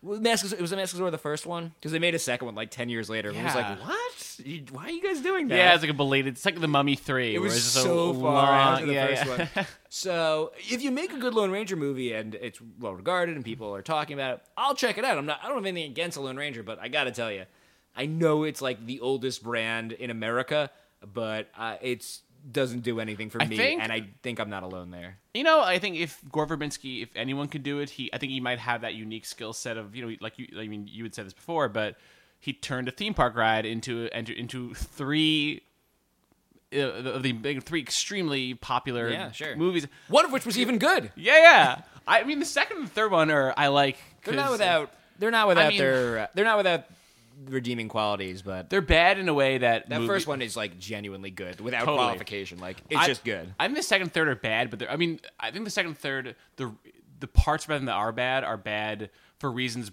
blockbusters of that size are usually not bad. Right. Usually they're bad because it's like, it's like just extremely predictable. Those movies are not predictable. Yeah, that's true. That's a great point. I don't mean that in a way it's like, and they throw you some curveballs. I just mean like, by the middle of the second one, you're like you're in a fog of characters and aliens and wizards and stuff. And no, that's a great point. But one thing they are is 3 hours long for some reason. Yeah, so I don't know. But so maybe he can that's true. Give some Lone Ranger. And Johnny Depp's always fun.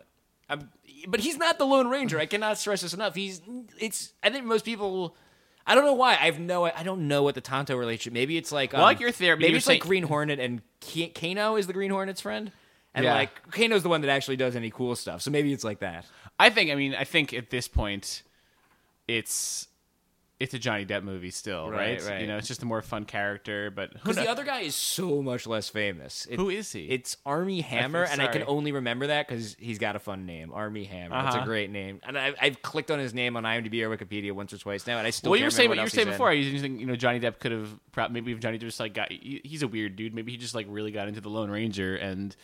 Since he could snap his fingers and make anything happen. Yeah, that seems like... Or I think the most likely scenario is like... I think it's like he's A-list. Am I overestimating Johnny Depp's influence? Johnny Depp, if he wanted to, could definitely get whatever crazy stupid movie he wanted. Like, especially if it's something that has name recognition. I can't believe how much name recognition the Lone Ranger has for something no one under the age of 65 has ever seen. It's true. So, I think what's also possible, and maybe even more likely, is someone was like cleaning out a filing cabinet and they were like, what's this? And they found a folder and it was like rights to make a Lone Ranger movie. And they're like, oh, that's something people have heard of. And yeah, dusted it off. So one 90-year-old guy is going to make a ton of money. That is gone. We are going to have to move on. It's one of the few movies on this list. After Earth would actually, I think, be another. Believe it or not. This and After Earth are the only two thus far. And maybe even the only two on this list. No, there's one more looking ahead. Let me tell you what I'm talking about now that I'm boring everybody. Movies that aren't prequels, that aren't based on a comic book or anything, that are actually original goddamn stories. It's maybe the movie I'm most excited about this summer, Pacific Rim. Let me tell you why I'm excited about Pacific Rim. Go for it. Guillermo del Toro. I love monsters in movies. Like, I like a good creature. I like a good weird tentacle thing. Like, just the design of it, the puppetry or CGI of it. Like, that's I mean, just what if you I love like tentacles, Guillermo del Toro is your man. Right, exactly. Like, he is... I'm thinking specifically tentacles, you know? He is the best at that. He's the best at that. Like, since Jim Henson died. And he... his last movie was Hellboy 2 in 2008. His last 4 movies were Hellboy 2, Pan's Labyrinth, Hellboy, and Blade 2, 4 of the best 5 movies of all time, leaving out Premium Rush. And so he kind of got caught up in The Hobbit there, so he hasn't made a movie in a while. I don't know what happened there. And he's also got a million other projects. He's making a video game, he's producing a TV show. Like, he's a man with a lot of irons in the fire. He wrote a novel. Yeah, exactly. And he lost weight. So it's just the first Guillermo del Toro in a long time. I love me some Guillermo del Toro. It's an original story. It's got actors in it I like. It's got Charlie Hunnam from Sons of Anarchy. It's got Idris Elba from The Wire. It's got the voice of Gladys doing the voice of robots. I will say this is what's interesting about this Guillermo del Toro film, and this is a real testament to how incredibly weird he is, that a movie about the Pacific Rim, a movie about sea monsters fighting robots, is actually the most mainstream movie he's ever made. Yeah, well, there's no horror in it. Like, Hellboy is about Hellboy's not bloody though. I think it's PG-13. Yeah, but this is certainly the biggest movie he's ever made. It seemed, it's an action epic, and it was, to go back for saying before, it is up his alley in that it has these again, I'm forgetting his name. The Lovecraftian interdimensional, interdimensional sea creatures, but at the same time it has this very block Transformers aspect to it. Although I'm sure if he wrote it, I'm assuming this the script will be. Did he write it? I don't know. I'm sure he's at least as a story credit or something. And it's cool. I like that it stars TV actors, too, because I like TV. And it's got someone from Sons of Anarchy. It's got someone from The Wire. Idris Elba with a British accent. Ooh, you gotta love that. Yeah. Just like 28 Weeks Later. You should. Have you watched Luther? I watched like 3 episodes of Luther. I wasn't super into it, to be honest. I was way into it. But that's my only other source of actual British accent Idris Elba. So I listened to this podcast. Oh, so after I beat BioShock, which I beat recently and loved, and I'm not going to spoil anything about it, but I didn't read anything about it until I beat the game. So then, for the years coming up, I just avoided reading anything about it because I just knew I was going to be playing and I wanted to get it fresh. So after I beat the game, I read everything about it. I went to the internet and I was like, what have I been missing? And I learned that there is a podcast that I think people that listen to this podcast might enjoy called Irrational Interviews that they produce at Irrational Games, who, of course, produce BioShock. And Ken Levine, who is the mastermind behind BioShock. I don't even know what his title is. Producer, director. Like, he's wizard. It's hard to make a video game. Imagineer. You can't make a video game, especially like a game at that scale with just one person. But if he's the head of the company, and he has a podcast where he talks to other creative people, and they're usually video game designers, which is great. But there's one, and it's a 2-parter where he talks to Guillermo del Toro. So it's the guy who made BioShock and the guy who made Guillermo del Toro, Guillermo del Toro, and they're just talking for like an hour. It's really interesting. And the thing that he said about monsters that I thought was interesting, del Toro, was that, and I think he even is quoting Harryhausen here, Ray Harryhausen, right, who made King Kong and all those other stuff. Clash the Titans. I've wasted a full minute of our Pacific Rim time wait for the payoff setting you here. up for this fact. He said you have to be able to imagine the monsters in repose, like the monster not being scary and chilling. So his monsters are people that you could imagine not being scary, just like chilling in the corner somewhere and just being creatures as opposed to monsters. So they have like functionality or whatever. Yeah, or just like, you think of like the thing with the hands on its eye, the eyes on its hands in Pan's Labyrinth, which is maybe one of the scariest movie monsters ever, right? Yeah, he's definitely like the unofficial mascot for Guillermo del Toro at this point. And like, but I think one of the reasons it's so creepy is like when you get there, he's like just at that dinner table, you know? Right, he's just like he's just living his normal life. That's cool. Yeah, I can see that. And no one does monsters better than Guillermo del Toro. I like monsters. That's why I'm going to see. And BioShock, and I think you could see the influence of Guillermo del Toro on Ken Levine. I don't know maybe who came first in that scenario. Yeah, but, I think they share influences. Is what's going on there. Like, they're into the same thing. Like you can tell when they're talking. Like Hellboy, they hit it off. Hellboy could definitely be a character in BioShock Infinite. You know. I wish we could talk about BioShock Infinite and Pacific Rim the whole time, but I'm afraid that is the gong, and we are moving on to R.I.P.D., starring Ryan Reynolds and Jeff Bridges. So this is a movie based on a comic book, and it is about Ryan Reynolds, I guess, gets killed, and I'm just recounting the trailer. I haven't seen the movie or read the comic book. He gets killed, and he, because he was such a good SWAT officer or whatever, he gets recruited to the Rest in Peace division, and they're like working for Heaven, I guess, capturing deadies or hell souls that have got, you get the idea. Yeah, but they're the greatest lawmen of all time. So his partner is Jeff Bridges playing a cowboy, pretty much playing the character Wyatt Earp or whatever, from True Grit. Rooster Cogburn. It's pretty much Rooster Cogburn. It appears to be Rooster Cogburn, like in present day with a magic gun. It's It's been a while. Is it the first time Jeff Bridges has done a movie of that scale? I think he's Iron Man.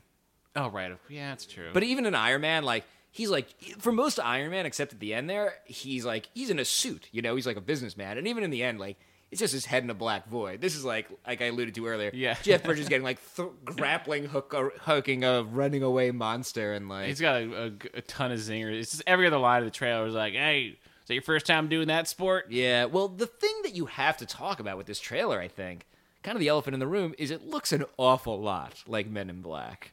It shares a lot of the same, younger guy recruited by kind of a straight man, older guy. There's this whole world that exists underneath us that we don't know anything about. The younger guy's getting shown the ropes. There's this case that's going to blow the whole world open. They're secret that no one from their old life can know.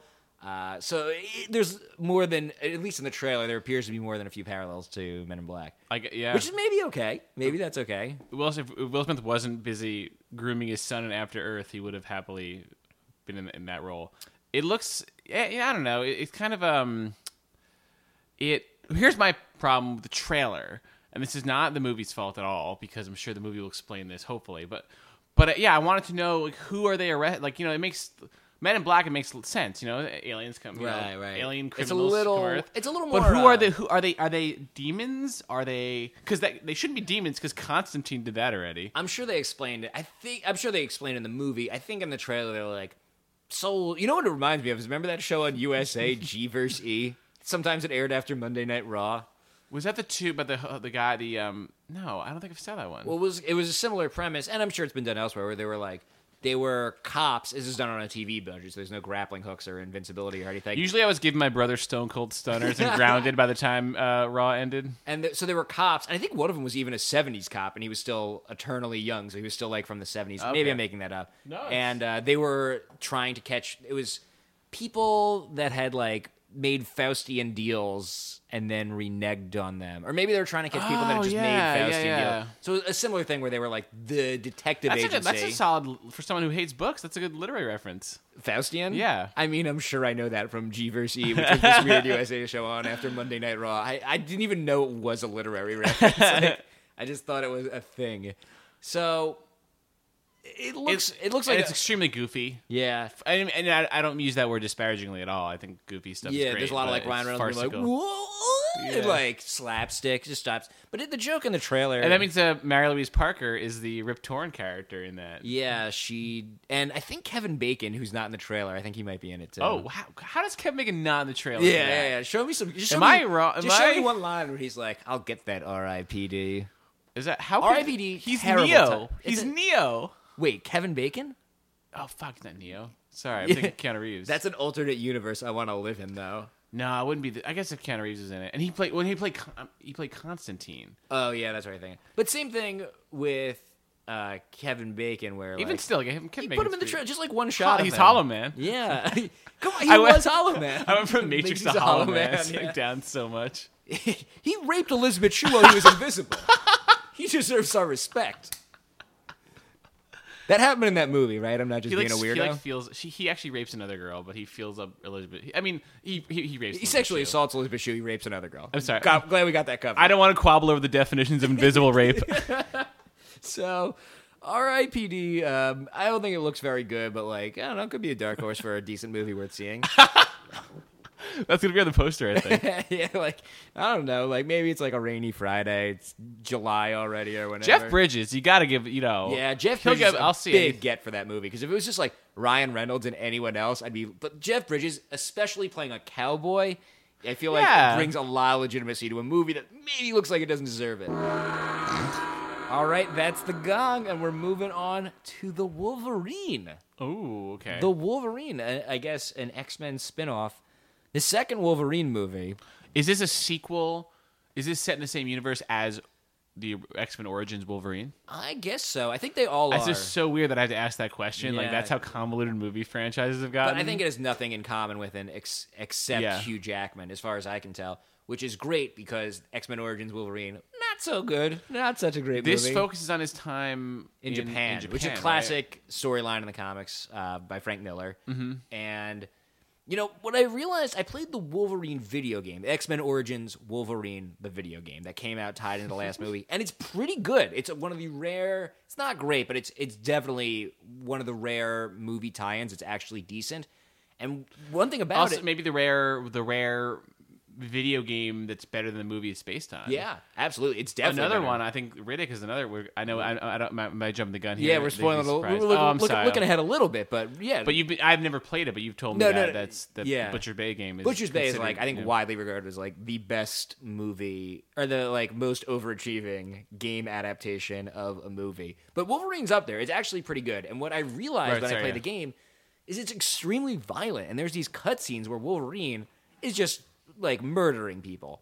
And then I saw the movie, and I realized that's what's missing from the movie is it's fucking PG-13. You can't make a movie about a guy with knife hands and make it PG-13. Because every time he stabs someone, it's always like, it always shows like, you know, it shows him like going in, but then the camera stops like before it would penetrate, or like you see his face as he gets stabbed or something. Or and I'm not like, I bet there's a lot of like him like using his claws like cut a steam pipe, and that's his thing. And I'm not like Wolverine. I'm not like craving gore here. I don't want to sound like a 13-year-old like, oh, it's got to be more violent. But Wolverine's like a savage fucking character, and he's got knives for hands, more or less. Like, you need to see someone in that movie get stabbed. Like, you need to see it. Is this one also rated PG-13? I think it is. But it does look a little bit better. Like, Wolverine Japan just sounds interesting, you know. It seems like... it's like I said, it's based on the classic story.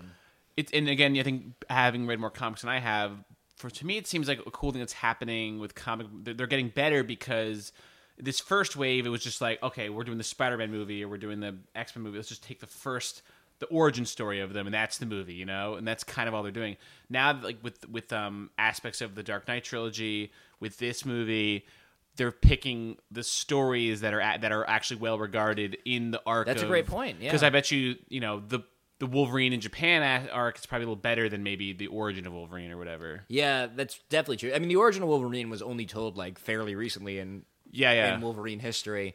Whereas the Japan stuff is from the 80s. But I think that's a great point, because Dark Knight is based on, pretty specifically, or at least, and not like it's an adaptation, but it's very much based on The Long Halloween. So I think that's a great point. And, you know, I get the sense with Wolverine that, like, it's an honest try to make a good movie, whereas the last one just felt like we got to make a Wolverine movie. They had... Is Ken Watanabe in it? I don't know. I just don't know. Maybe. You know what's a cool scene in the Wolverine movie? The one good scene is the opening is like Wolverine and Sabretooth, like kind of throughout history, like fighting all these battles, and like it fades in and out. It's very cool. So it might be good. I mean, Hugh Jackman is so good as Wolverine. Like, they should just keep trying. Like, I don't even mind if they just keep trying. You mean, he's so perfectly, maybe more than any other. Like, this is his fifth movie playing Wolverine, isn't it? Because he did all three X-Men and these two. Yeah, that's right. And he has a cameo in First Class, too. Oh, and he's going to be in, hopefully, I think he's in Days of Future Past, the next X-Men movie, which I'm also very excited about. maybe we can use our last 48 seconds here to talk about that. The next X-Men movie coming out. When does that come out? I don't know, but not this summer. Maybe in the winter. Maybe next summer. This is a sequel to, as far as I can tell, both X-Men First Class and X-Men. So this movie's going to have... is it like the Godfather 2 kind of thing? Where it's like Days of jumping Future in Past time? is another specific X-Men story. Another very highly regarded one. And it's about the future. And it seems like... So there's a lot of time travel in it.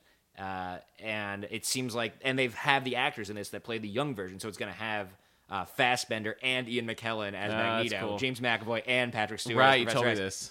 I'm into that. Like that's there's like Fassbender and Ian McKellen. It's like it's the Fast Six of comic book movies. They've got everyone. So like, and they're getting everyone back. And I think a lot of them will be cameos. But like, I don't know if you got Fassbender and Ian McKellen playing Magneto in one movie, I'm in. And then on top of all that, they added Patrick Dinklage. Stewart. Yeah, Patrick Stewart. Like they got the whole gang back together. I think Peter even Dinklage Halle is Berry's playing doing- the younger Patrick Stewart, right? Okay, that's the gong. That's the gong, and we are moving on to another prequel, 300. And this is August. Another prequel? Yeah. So we're getting into the doldrums a little I bit didn't here. realize it was a prequel. Yeah, it's 300, The Rise of the Empire, and it's the prequel. It tells the story. There's no trailer for this. Yeah, that's funny. I guess when you say it like that, yes, that subtitle does actually, but it's such an innocuous subtitle. Who I just cares? never even It could be registered anything. it. Yeah, exactly. It could be anything. An empire is always rising somewhere. Well, I think the thread that connected to the first 300 is Xerxes. It's going to be like kind of like an origin story for Xerxes. Oh, really? It's not about the Spartans? No, I think Xerxes, as far as I can tell, again, I'm just reading the Wikipedia, there's no trailer for this yet. It seems like Xerxes isn't the main character, but he is in it. It's the same actor, and it's about his rise to power. Not Zack Snyder. Not Zack Snyder, though he's producing. It's weird. The director has no other credits. Like, I don't know where he came from. And it's so, the style of it is so, just based on the trailer in these broad ways, very similar to the original 300. There is no trailer. Oh, really? I don't think footage so. from it. Oh, maybe they have footage from it somewhere. I looked for a trailer and I couldn't find one though. I you believe see- it. I'd be very surprised. Like if it doesn't look like the next 300, that'd be the weirdest decision. Or if it doesn't look like the last 300, that'd be the weirdest decision a movie ever made. I think I just maybe saw a still from it or something. Did you see that? I don't know if Did you see that still from that Tom Cruise movie? It's called like it's based on a graphic novel. It's called like All You Need Is Kill. No, I gotta show you the still for this later. It's incredible. It's like Tom Cruise in like a cyber suit running away from. I thought that was from Oblivion. No, it's from because I want to see Cybersuit Tom Cruise movie. that's probably a long ways from now. I'm sorry. That's Anyway. actually why I wanted to see Oblivion. I thought he got in a cybersuit in Nah, it. sorry. Oh. It's more of an elegant. That's Oblivion's a little classier. No, I want to see a cybersuit. Sorry, that has so little to do with this. It's not even funny. I don't even remember what we were talking about. Let me look at my list. 300 Rise of the Empire. I guess, like, I can't believe it took them this long to make another 300 movie, honestly. Like, what took them so long? Like, was the guy playing Xerxes super busy? You're right. The movie was it was popular, right? Like, the director... God, do you remember when that came out? I was in college when that came out, and that's like, if you want to be where people love 300, it was like college. Oh, well, I was in college when Chappelle's Show came out. That's what defined college for me. But I think it was the very same thing, different college experience. A lot of This Is Sparta. A lot of... God, that's right. I almost feel like This Is Sparta invented memes. I know that's not true, but it almost feels that way. It does feel that way. So I mean, that movie was, I think I just can't. I'm only skeptical because it took them this long. Like if another 300 movie came out next year, I'd be like, yeah, let's do it. Let's keep them coming out. I like 300, the original one. I a like lot. 300 too. Sometimes I know this is, As the first Zack Snyder movie that, like, when you hadn't seen another Zack Snyder movie, or you hadn't seen another Zack Snyder movie like that, it was, like, really bold. Like, now that you've seen it a few times, it's a little less special. When I was we're not talking about this, we're not talking about the movie at all. I'm just like, when I saw the original 300, let me just tell you a story about this. But, like, I went with my, it's like 2 or 3 friends from college, and they were way more excited about it than I was, I have to admit. I really was not on my radar for some reason, but they were like, oh, we're going to get drunk, we're going to go, I'm like, why are you guys, like, why are you making such a big deal of this movie? But they were completely right, you know? Yeah. I was like, I get it. This movie completely invites that kind of thing.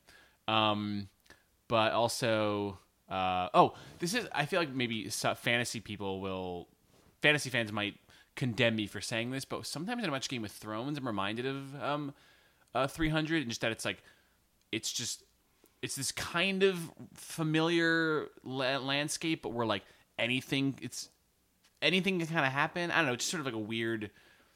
Game of Thrones is not historical, obviously. I'm aware of that, but at the same time, it just exists in a weird reality. I mean, like 300 doesn't take place on a different planet or a different dimension, right. you know. As Westeros seems to take place on a place like Earth, but they have like the recipe of like real to fake is similar, where it's like maybe like 70-30, and I think Game of Thrones is maybe a little more fake. Which is cool because it keeps you on your toes, so you don't know anything can happen. Yeah, you know, you could be like, just when you have your footing, these White Walkers show up, or this guy's face changes, and 300 had that quality to me.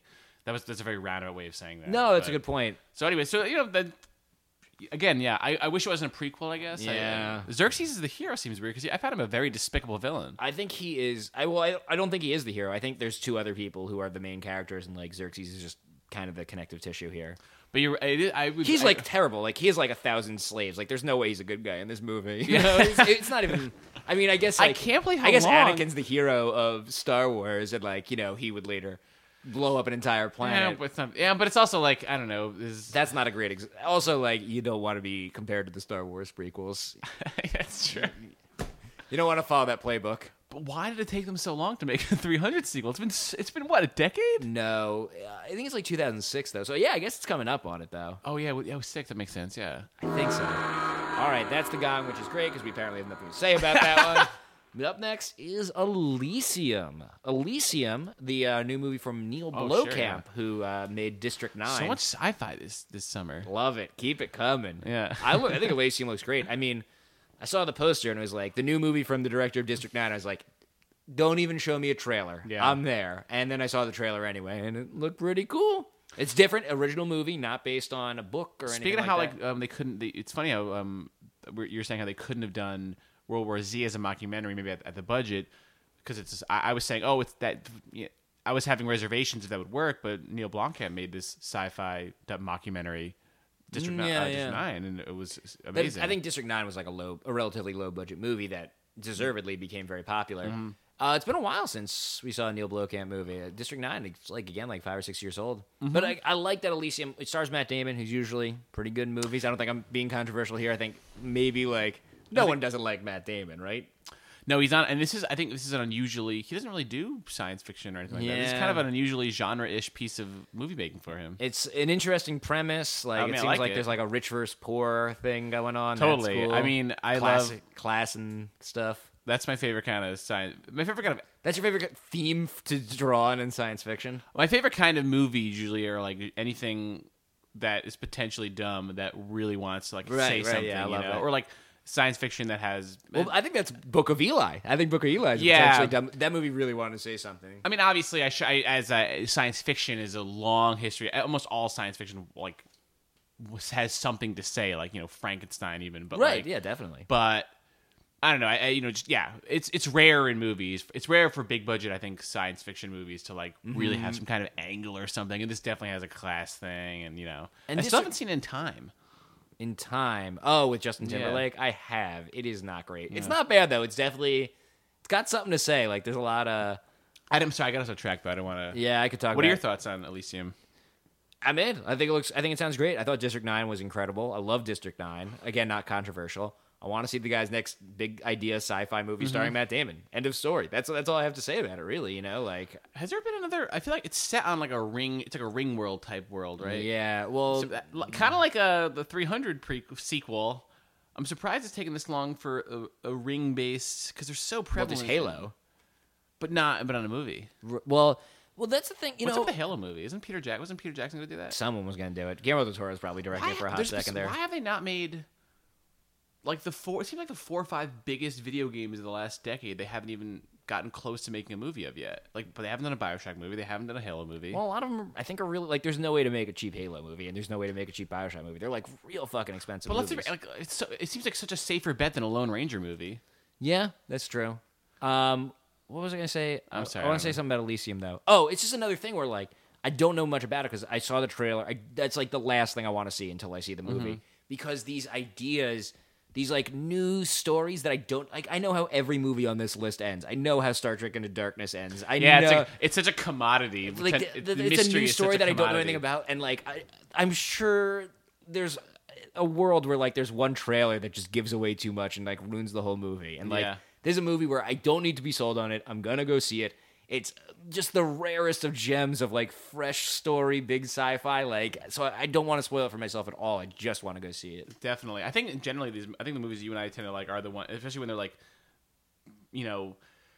like G.I. Joe 2. I think our surprisingly high opinion of G.I. Joe 2 just comes from like these weird turns it took where Channing Tatum dies or London is destroyed. Yeah. Earth's two greatest assets are destroyed in that movie. So I don't know much about it because I don't have much to say about it, I guess, just because I'm just going to go see it. Yeah, the trail, I got the general kind of, I got some broad strokes in that trailer. I love the cancer curing machine. That was great. You want to just call? You want to respectfully end this one a little early? We still have 45 seconds to talk about Elysium. Yeah, why let some arbitrary gong? All right. Will there be a gong sound? We're going to ring the gong. Okay. So moving on. 3 left. We're down to our last 3. Wow. All sequels or adaptations. The first one. Does this include those bonus 2? What are the bonus 2? Oh, never mind. So no. I don't think there are a bonus 2. I thought the last 2 were bonus 2s. No, they're just coming out in September. So I guess we're pushing the yes. definition of summer. But so next up, Kick-Ass 2. I like the first Kick-Ass a lot more than I thought I would. I have not seen that. Oh, I must really? admit. Yeah, it's on Netflix. I know. I'm very embarrassed. It's pretty. Well, I think I was going through. Don't be embarrassed about it, but it is pretty good. I think it just arrived and it was having kind of like superhero movie fatigue. Absolutely, particularly, and I think we've talked about this before on the show. That superhero subgenre of what if superheroes were real? Yeah. And like what if I could become a superhero? Like, yeah. Even that weird, like, meta take on superhero movies, that had been overdone. Definitely. But it is, I don't know why, it is a pretty good movie. Like, you know what's great about the first one? Nicolas Cage? Nicolas Cage. It's amazing. It's like, that movie uses Nicolas Cage like a surgical knife. Like, it knows exactly how to use... Which is interesting. It seems like when someone gets a great... This is like probably an insult both to... insulting everyone. It's not an insult. Listen up, it Hollywood. Sounds like an insult to both Nicolas Cage and all the directors he's worked with. But when Nicolas Cage gives a great performance, it seems like an accident. Yes. You know what I mean? It's like it's almost New like Orleans Port of Call. I think it's one of like I think it's one of my favorite Nicolas Cage movies, and it's I think one of his best performances. But like I don't know, it just seems like it happened by accident for some reason. That's part of the magic of Nicolas Cage. I think you just kind of don't know when he's going to like strike. But I'm impressed to hear that this movie like seemed to really know what he can do well and really use him well. Well, the trailer, I don't think I'll be spoiling anything because it's in the Kick-Ass 2 trailer. Nicolas Cage may not be in Kick-Ass 2. Ooh. So you still have my it's well, still good. Here's the X factor they're adding. They're taking away Nicolas Cage, but they're adding Jim Carrey, which I think is really interesting to throw Jim Carrey in a superhero comic book, even though Kick-Ass is like a weird subversion of superhero. Just to put Jim Carrey in that environment, like, there's bad Jim Carrey movies, but I don't know if there's any bad Jim Carrey performances, you know? It looks like an interesting, weird Jim Carrey thing, and like, it's also if your movie's like, I guess I'd probably be like medium to lukewarm interested in this movie, just on its own merits, because again, no Nicolas Cage. Hit Girl's a little older now. I think that's like kind of part of the charm of that movie is like Hit Girl's a little girl. Now she's like a teenage girl. And I guess the story evolves. Maybe that's not a knock against the movie. But and a lot of things Christopher Mintz-Plasse is like, seems to have a grander role in this one. Well, he's in the first one a lot too, actually. Yeah. And he's great in the first one. But he seems like he's sort of expanding his empire. Yeah. Well, he kind of becomes the villain. Like the first one's like the origin story, almost like Unbreakable. I'm spoiling every movie now. It's the origin story for the hero and the villain are kind of like. He should do that in Unbreakable. I remember there was a rumor. I think he wrote an Unbreakable sequel that was never produced. Yeah, Unbreakable is by far my favorite M. Night Shyamalan movie. He's always. You know why? Because I love superhero movies, and I didn't know I was watching a superhero movie until like 2 days. I was like, "Am I watching a? Are we seeing a superhero movie right now?" And then it's like the most superhero movie. I think it's pre-Spider-Man too. Like that was before the. I don't think so. No, I think it was. No, I think it's like early 2000s and like X-Men's 99 and like Spider-Man's. Oh, you're right. Because it's like it's early though in that era. So it's a secret superhero movie, Unbreakable. But yeah, so I like Jim Carrey in this movie because he seemed, even though the movie got, I did not see it. I know I got mixed reviews or whatever, but I did like in Burt Wonderstone how he was doing this, what seemed like a sort of supporting role in the movie, just finding these weird. He's such a great performer, such a great character actor that like who's better than Jim Carrey? So I think at this point in his career, Carrey. he can find a lot of he can pretty much have any fun role he wants, Yeah. and so we should just like seek those out and not just try and star in movies. And it's a sequel, but the comic book that it's based on also had a sequel. So like it's based on it makes me feel it makes me feel, and as I've never read the Kick-Ass comics, but as far as I can tell, they're maybe following the it a comic little had bit. a sequel. They just continued the story. Yeah. So like this is like still has source material to draw from. And I know we were just saying that fresh material is good and should be sought after, but I think in this case where you're already based after a comic book, it's good that they're. I like that it's not messing too much with the. It's the same creator, same writer. Yeah. So I don't know. I'm a little interested in Kick-Ass too. I'm a little nervous, but Jim Carrey's like a really big get for that, just as he is for. Who does he play? I don't know. Yeah. He's not from, he's not in the first one, like Corporal something or another. He's the Mask, actually, in it. He plays the Mask. Yeah. That'd be awesome. Kick-Ass 2 / The Mask 3. That's right. Just a really clumsy backslash in the title. It acknowledges that the second Mask exists, by the way. Like, Jamie Kennedy has a small cameo in it. All right. We're talking about The Mask, which is great because 2-1, that is the gong. We are moving on to our second to last movie. That gong actually just goes off when we mention The Mask. And we are just do one right there when I just said it. The Mask. So we are into September now, and let me get my list because we are into September now, and you're gonna know it by the movies coming out. It's both Jason Statham movies. You know what we should do is next year, 2014. Let's work backwards. So like we end up at Star Trek Into Darkness and Fast and Furious 6 instead of ending up on Riddick. Wait, is there a Statham movie this summer? Oh, good question. I don't know. Because you always talk about your Statham, how there's always one good Statham movie late in the summer. No, he had something in January. He did Parker. That came out like in the winter. So I don't know. I think it's got to be that August or September one. You got to have your August Statham movie. But you got your September. In the meantime, you'll have to make do with a September Vin Diesel movie. This is also a prequel, isn't it, or no? No, okay. Though is Chronicles of Riddick a prequel? I think it's a prequel to Pitch Black. It is because he gets because at the end of that movie he's like God. But doesn't he get the ability to see in the dark in Chronicles of Riddick? Oh, maybe. Which he has in Pitch Black. But I just feel like at the end of Riddick, he becomes like Emperor of the Universe. So how it but doesn't he like look at the camera and he's like, "It's good to be the king" or something like that? Like he says something to the audience before the movie ends, and he gets on a quad. I fucking Mountain Dew. hated that movie. I hated Riddick. It. Which and I feel bad saying it because that is not an unambitious film. Riddick is like... I really want to solve... Okay, I'll move on. Later on we have to solve this mystery of... Because, like, whatever. He's a prisoner in the last one. Yeah, if it's a sequel or a... Who gives a shit? Like, what the... Because Pitch Black... We do, obviously. Pitch Black's a great movie, but it's nothing it's a horror movie. It's nothing like Riddick. It's like a small budget horror movie. And he's like some... And I think he's like some low con man in it. He's not the main character. He's the breakout character, but it's not. This is not the so star. Annoying if you listen because like you're just on your computer. They just Googled the answer. They know it already. They know exactly but we're still like. I saw they were making. Well, riddle me this, people at home. I saw they were making a new Riddick movie, and I was like, "What? Was anyone interested?" Another long delayed sequel. Yeah, I was like, finally, like this is. Riddick did not strike me as something where people were like. Year after year, just like, when are they going to complete the Riddick trilogy? Well, they said the Chronicles plural of Riddick, so they have to. They definitely wanted to make a lot of Riddick movies. Like the original plan was to make a ton of Riddick Great movies. summer for Vin Diesel. I mean, sort of. Yeah, I guess. In that he's trapped in franchise hell. I don't like. Well, I think Riddick's like his franchise, and like I can definitely imagine him being like, yeah, and he should fight like space snakes in this one, you know. Is there a trailer for this one? There's a teaser, and it's like there's like a. So you don't know if he's actually fighting space snakes. But there's like some space cockroach or something, and it crawls, and then like Riddick pops up, and he's like, "I'm back, and don't mess with me." And it's like Riddick Returns or whatever it's called. I love your Vin Diesel impression, by the way. I'm so skeptical. The last Riddick movie, like no one is interested in seeing another Riddick movie, right?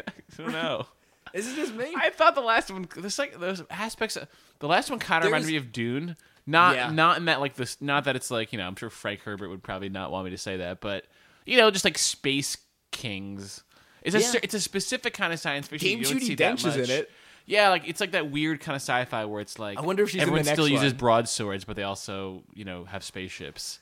Yeah, which is she's gonna be in it again. She's almost definitely not in it again. She's out. She's no longer doing Bond. It's hard to imagine she was like, no on Bond, yes on Riddick. The thing she is a weird. I think she's a small part in that. I think she's the beginning, like in the third age, and at the end she's like, and so is the story of Riddick, and that's kind of her involvement. But it's just like you.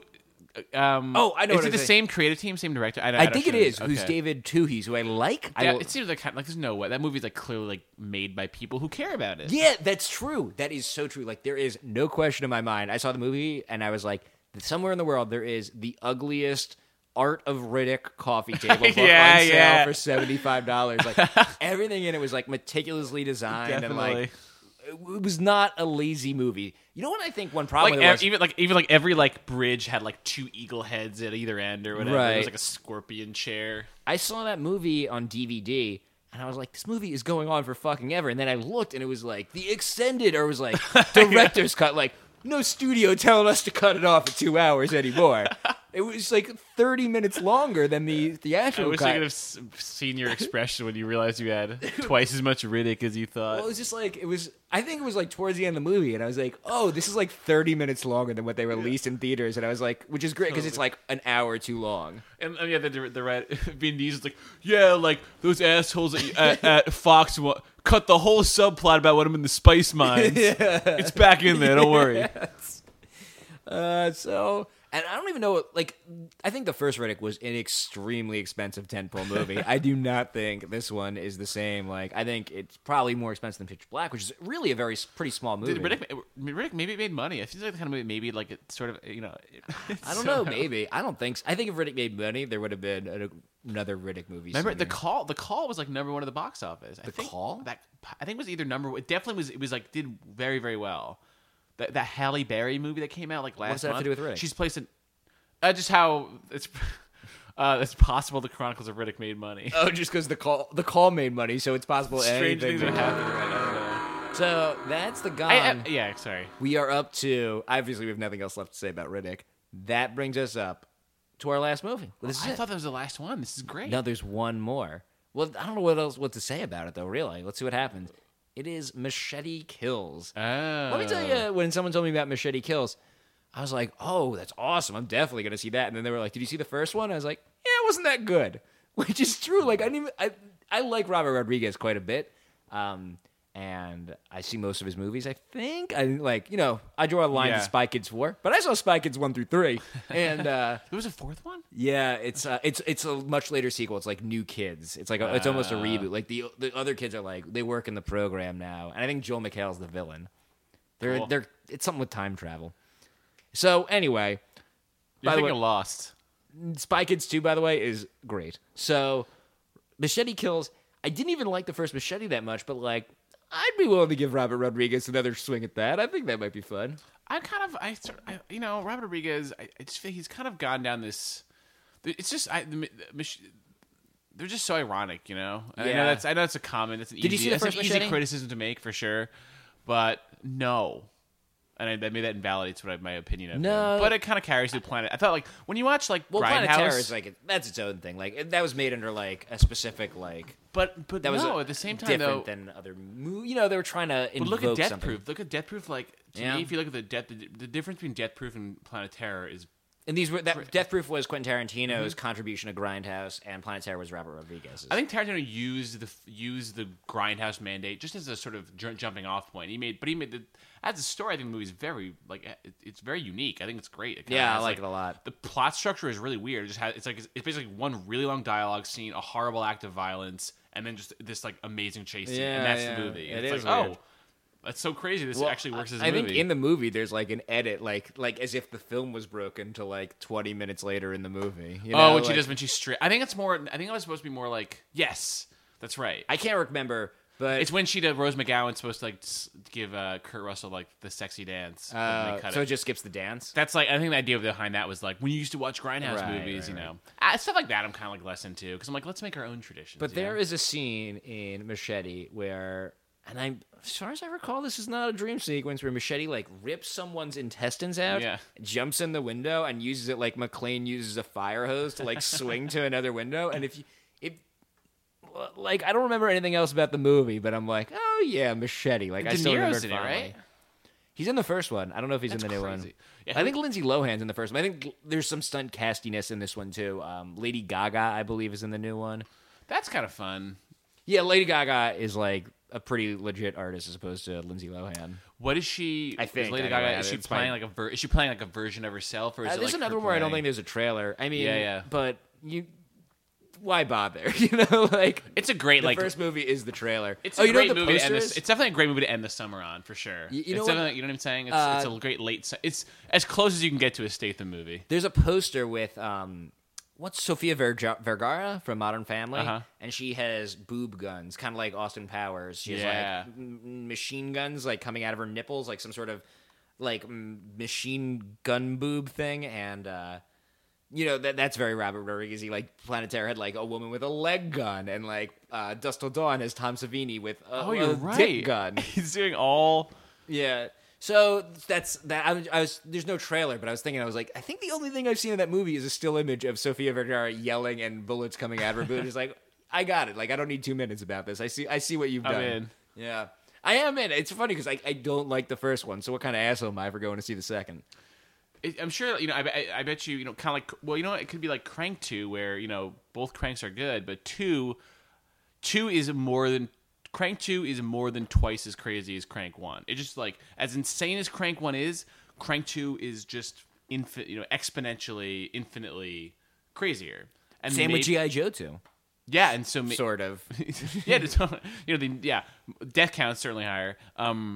Well, G.I. Joe 2 is better than the first one. I remember when we sat down to watch G.I. 2, I was like, I thought the same thing. Better. I just think Crank 2 is just like in terms of the craziness. Yeah. How they, you know. But just in terms of like not liking a first movie and then seeing the sequel anyway. Like, I thought the first G.I. Joe was absolutely terrible. Still, but the first G.I. Joe, even as bad as it is still twice as good as a Transformers movie.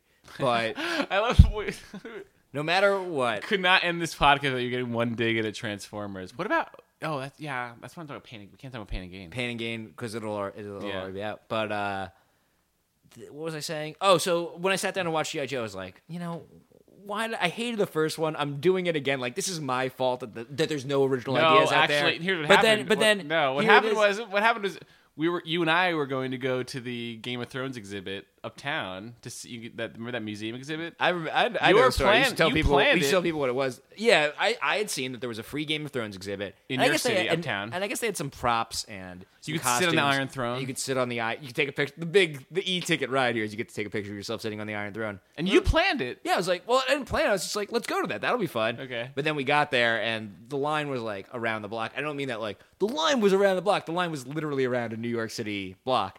And I walked halfway up the line, and I asked the people halfway up. Like, I only walked halfway because it would have been like another 5 minutes and then like 10 minutes round trip to get to the front of the line.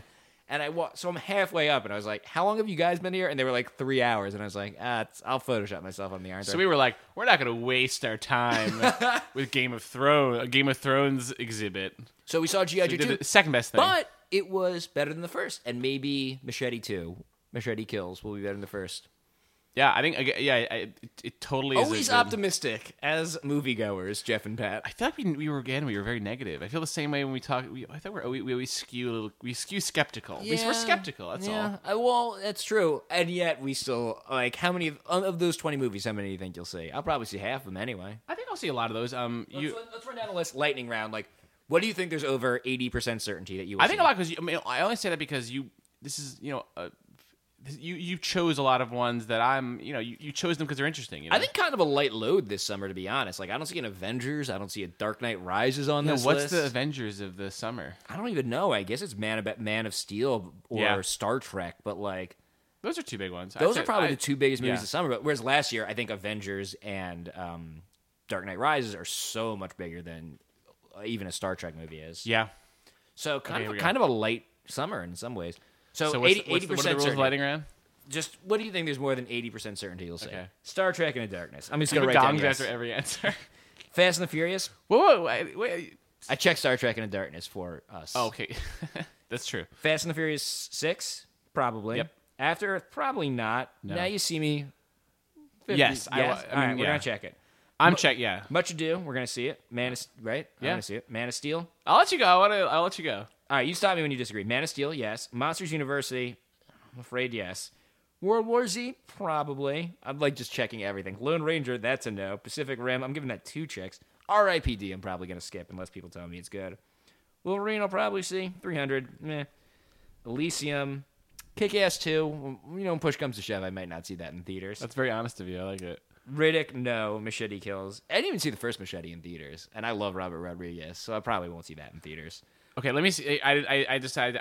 Let me tell you the ones I disagree on. Yeah, please. Because most, like 90%. Yeah, you're right. We didn't even need to talk about 90%. Which. So I think I would. Yep, G.I. Joe 2. Yeah, I agree. Oh wait, sorry. I'm sorry. That's from before. Yeah, we already saw that one. Yeah, that's 100%. Star Trek, obviously. Fast and Furious, yes. I agree, but not seeing After Earth. You were hesitant on checking Now You See Me. I think I was. Yeah, you were more enthusiastic. I'm just oddly intrigued by that one. I would see it though for sure. Monsters University, I could see myself not seeing. You didn't even see Brave, right? Yeah, like I tend to like I tend to watch them on home video or a little later. They probably have. They can probably. You're like It's if you. I wonder how many bad Pixar movies there are before I stop seeing them all automatically in theaters. I don't know. I'm sure Brave wasn't necessarily. I bet it'll be fun. I bet it'll be good. I didn't love Brave. I didn't even like Brave, but I didn't like hate it. Like I hated Cars 2. Wolverine, I could not see. I didn't see the last Wolverine, so I might have to catch up, or something. You definitely do not have to catch up. In fact, at the end of the last Wolverine movie, like all of Wolverine's memories from that movie are erased. Oh, perfect. So it's like it's like it never happened. I could see myself. I would say I'd say the biggest difference on here might be.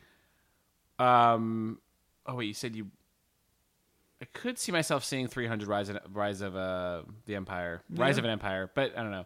I think Riddick. I'll probably make it a point to see. There it is. That's probably the only one I would actually. That's the.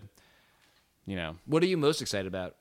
I think mine's Pacific Rim. I'm sure it is. In fact, maybe Star Trek is number 2. Question. Damn.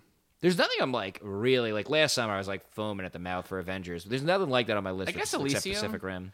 Elysium's the one I genuinely like want to know. Like you said, there's a lot of mystery for me. There's a lot of mystery surrounding it. Because I think like you, I haven't really looked into. Mm-hmm. I've deliberately avoided the specifics of the plot. And yeah, I mean, God, what else? The thing is, there's so much science fiction on here. Which is cool. I'm down. Yeah. I'm down. It's just, I wish there was. There's not a good. I guess Pain and Gain's coming out, but I wish there was just a good like Die Hard like movie on here. Yeah. I miss that. Yeah. Anyway, so that Man of Steel. I'm kind of curious like what Zack Snyder's going to do with his Man of Steel. This movie's been in development for a long time. Yeah. I mean, they've been trying to make it. They're like never not trying to make a Superman movie, and I think a lot's riding on that one because like if that goes well. That's like step 1 to the Justice League movie. If that goes badly, like there may never be a Justice League movie. Yeah, like I mean, already I think Man of Steel is so much of its own. Superman's so its own. It's more of like it's like Coca-Cola, It's just like I'm curious what's happening with Superman. It's our patriotic duty to see this movie. yeah. And it's like a Bill O'Reilly show or something. I did drink Coca-Cola while we're doing it. Well, Pat. Maybe let's check in August or September. See, like, I'd love to like go back. Maybe we won't do this, but go back. No, and, like, I'd love play to. clips of us talking about these movies. Let's take a picture and, of that see list. What we thought. Yeah, let's take a picture of the list. This would be good. It'll actually motivate me to actually see a lot of these movies. And Pat, thanks for talking movies with me today. No, anytime. Thanks for having me.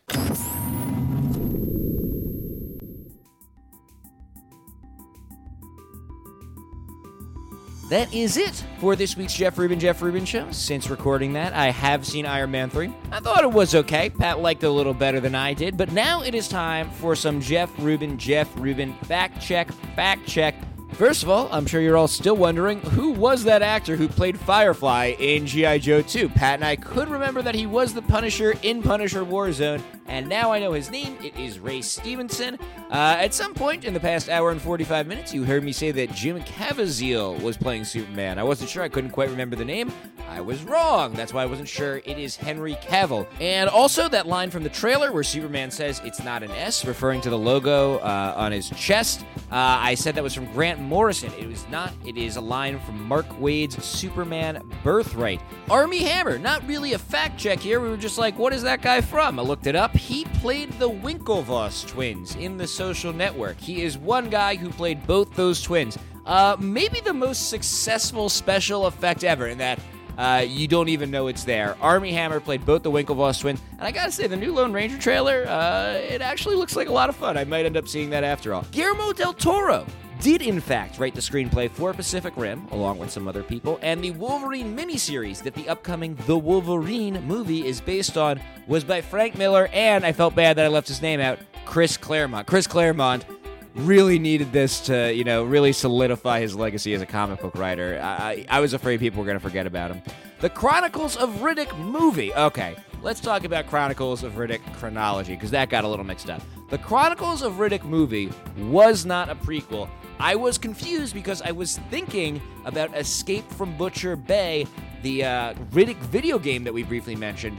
That is actually a prequel to both Pitch Black and the movie Riddick. So that's the Riddick chronology. That's that episode. I am extremely excited about next week's episode. Gonna be a sports one. Not a lot of sports Jeff Rubin shows. You can just hear it in the way I say sports. But next week, we are going to be talking to someone who studied acting at Yale and then went on to portray the Major League Baseball mascot, Mr. Met, for over a decade, from 1999 to 2012. Here is a clip of that. How good are you with the t-shirt gun? Could you, pick someone in the crowd and be like, that dude, and then just, hit him square between the eyes? Well, the problem with it was you had to fire up, because if you fired at someone, then it could be very dangerous. How fast does it shoot? I don't know miles per hour, but that thing can hurt. You could hurt someone with a t-shirt? Yeah. Oh, that's awesome. One of my God, I want one even... I didn't even know it was dangerous. Now I really want one. No, that's what people always say. They're like, shoot it right at me. You're like, you don't want me to shoot it at you, because you're going to have a hole in your chest that's about t-shirt. So you have to shoot it up. They also don't want people leaning over the edge, so you have to be good careful. Rule, good consideration. So because people will jump off the edge trying to catch a t-shirt. They will do anything. It's not hard to imagine. No, people will do anything, and other teams have had problems with people leaning over ledges or so you have to really steer clear of that. It's a major lawsuit waiting to happen. What is it like inside that suit? What is your field of vision? You see out of the mouth, which is crescent shaped, and it's below your eye line, so you're kind of looking down. So in order for Mr. Met to be looking straight out at you, you're kind of looking at people's feet. I'm so excited for you guys to hear this one. It's my favorite kind of episode, which is something that thousands of people stare at every day, but no one ever thinks about, and just the nuts and bolts of how that works. It's a great one, and it will be up on Tuesday, and I will remind you when it's up if you follow me on Twitter, where I am at Jeff Rubin Show, on Tumblr at jeffrubin.com, on my Facebook fan page, and of course, that episode and all episodes of the Jeff Rubin Show are always available for instantaneous access at jeffrubinshow.com. Instantaneous access! Who's not going to go check that out? That's the problem with most access. It takes too long. Not at jeffrubinshow.com. Okay, that's it. I'm done talking. I'll be back on Tuesday. See you there.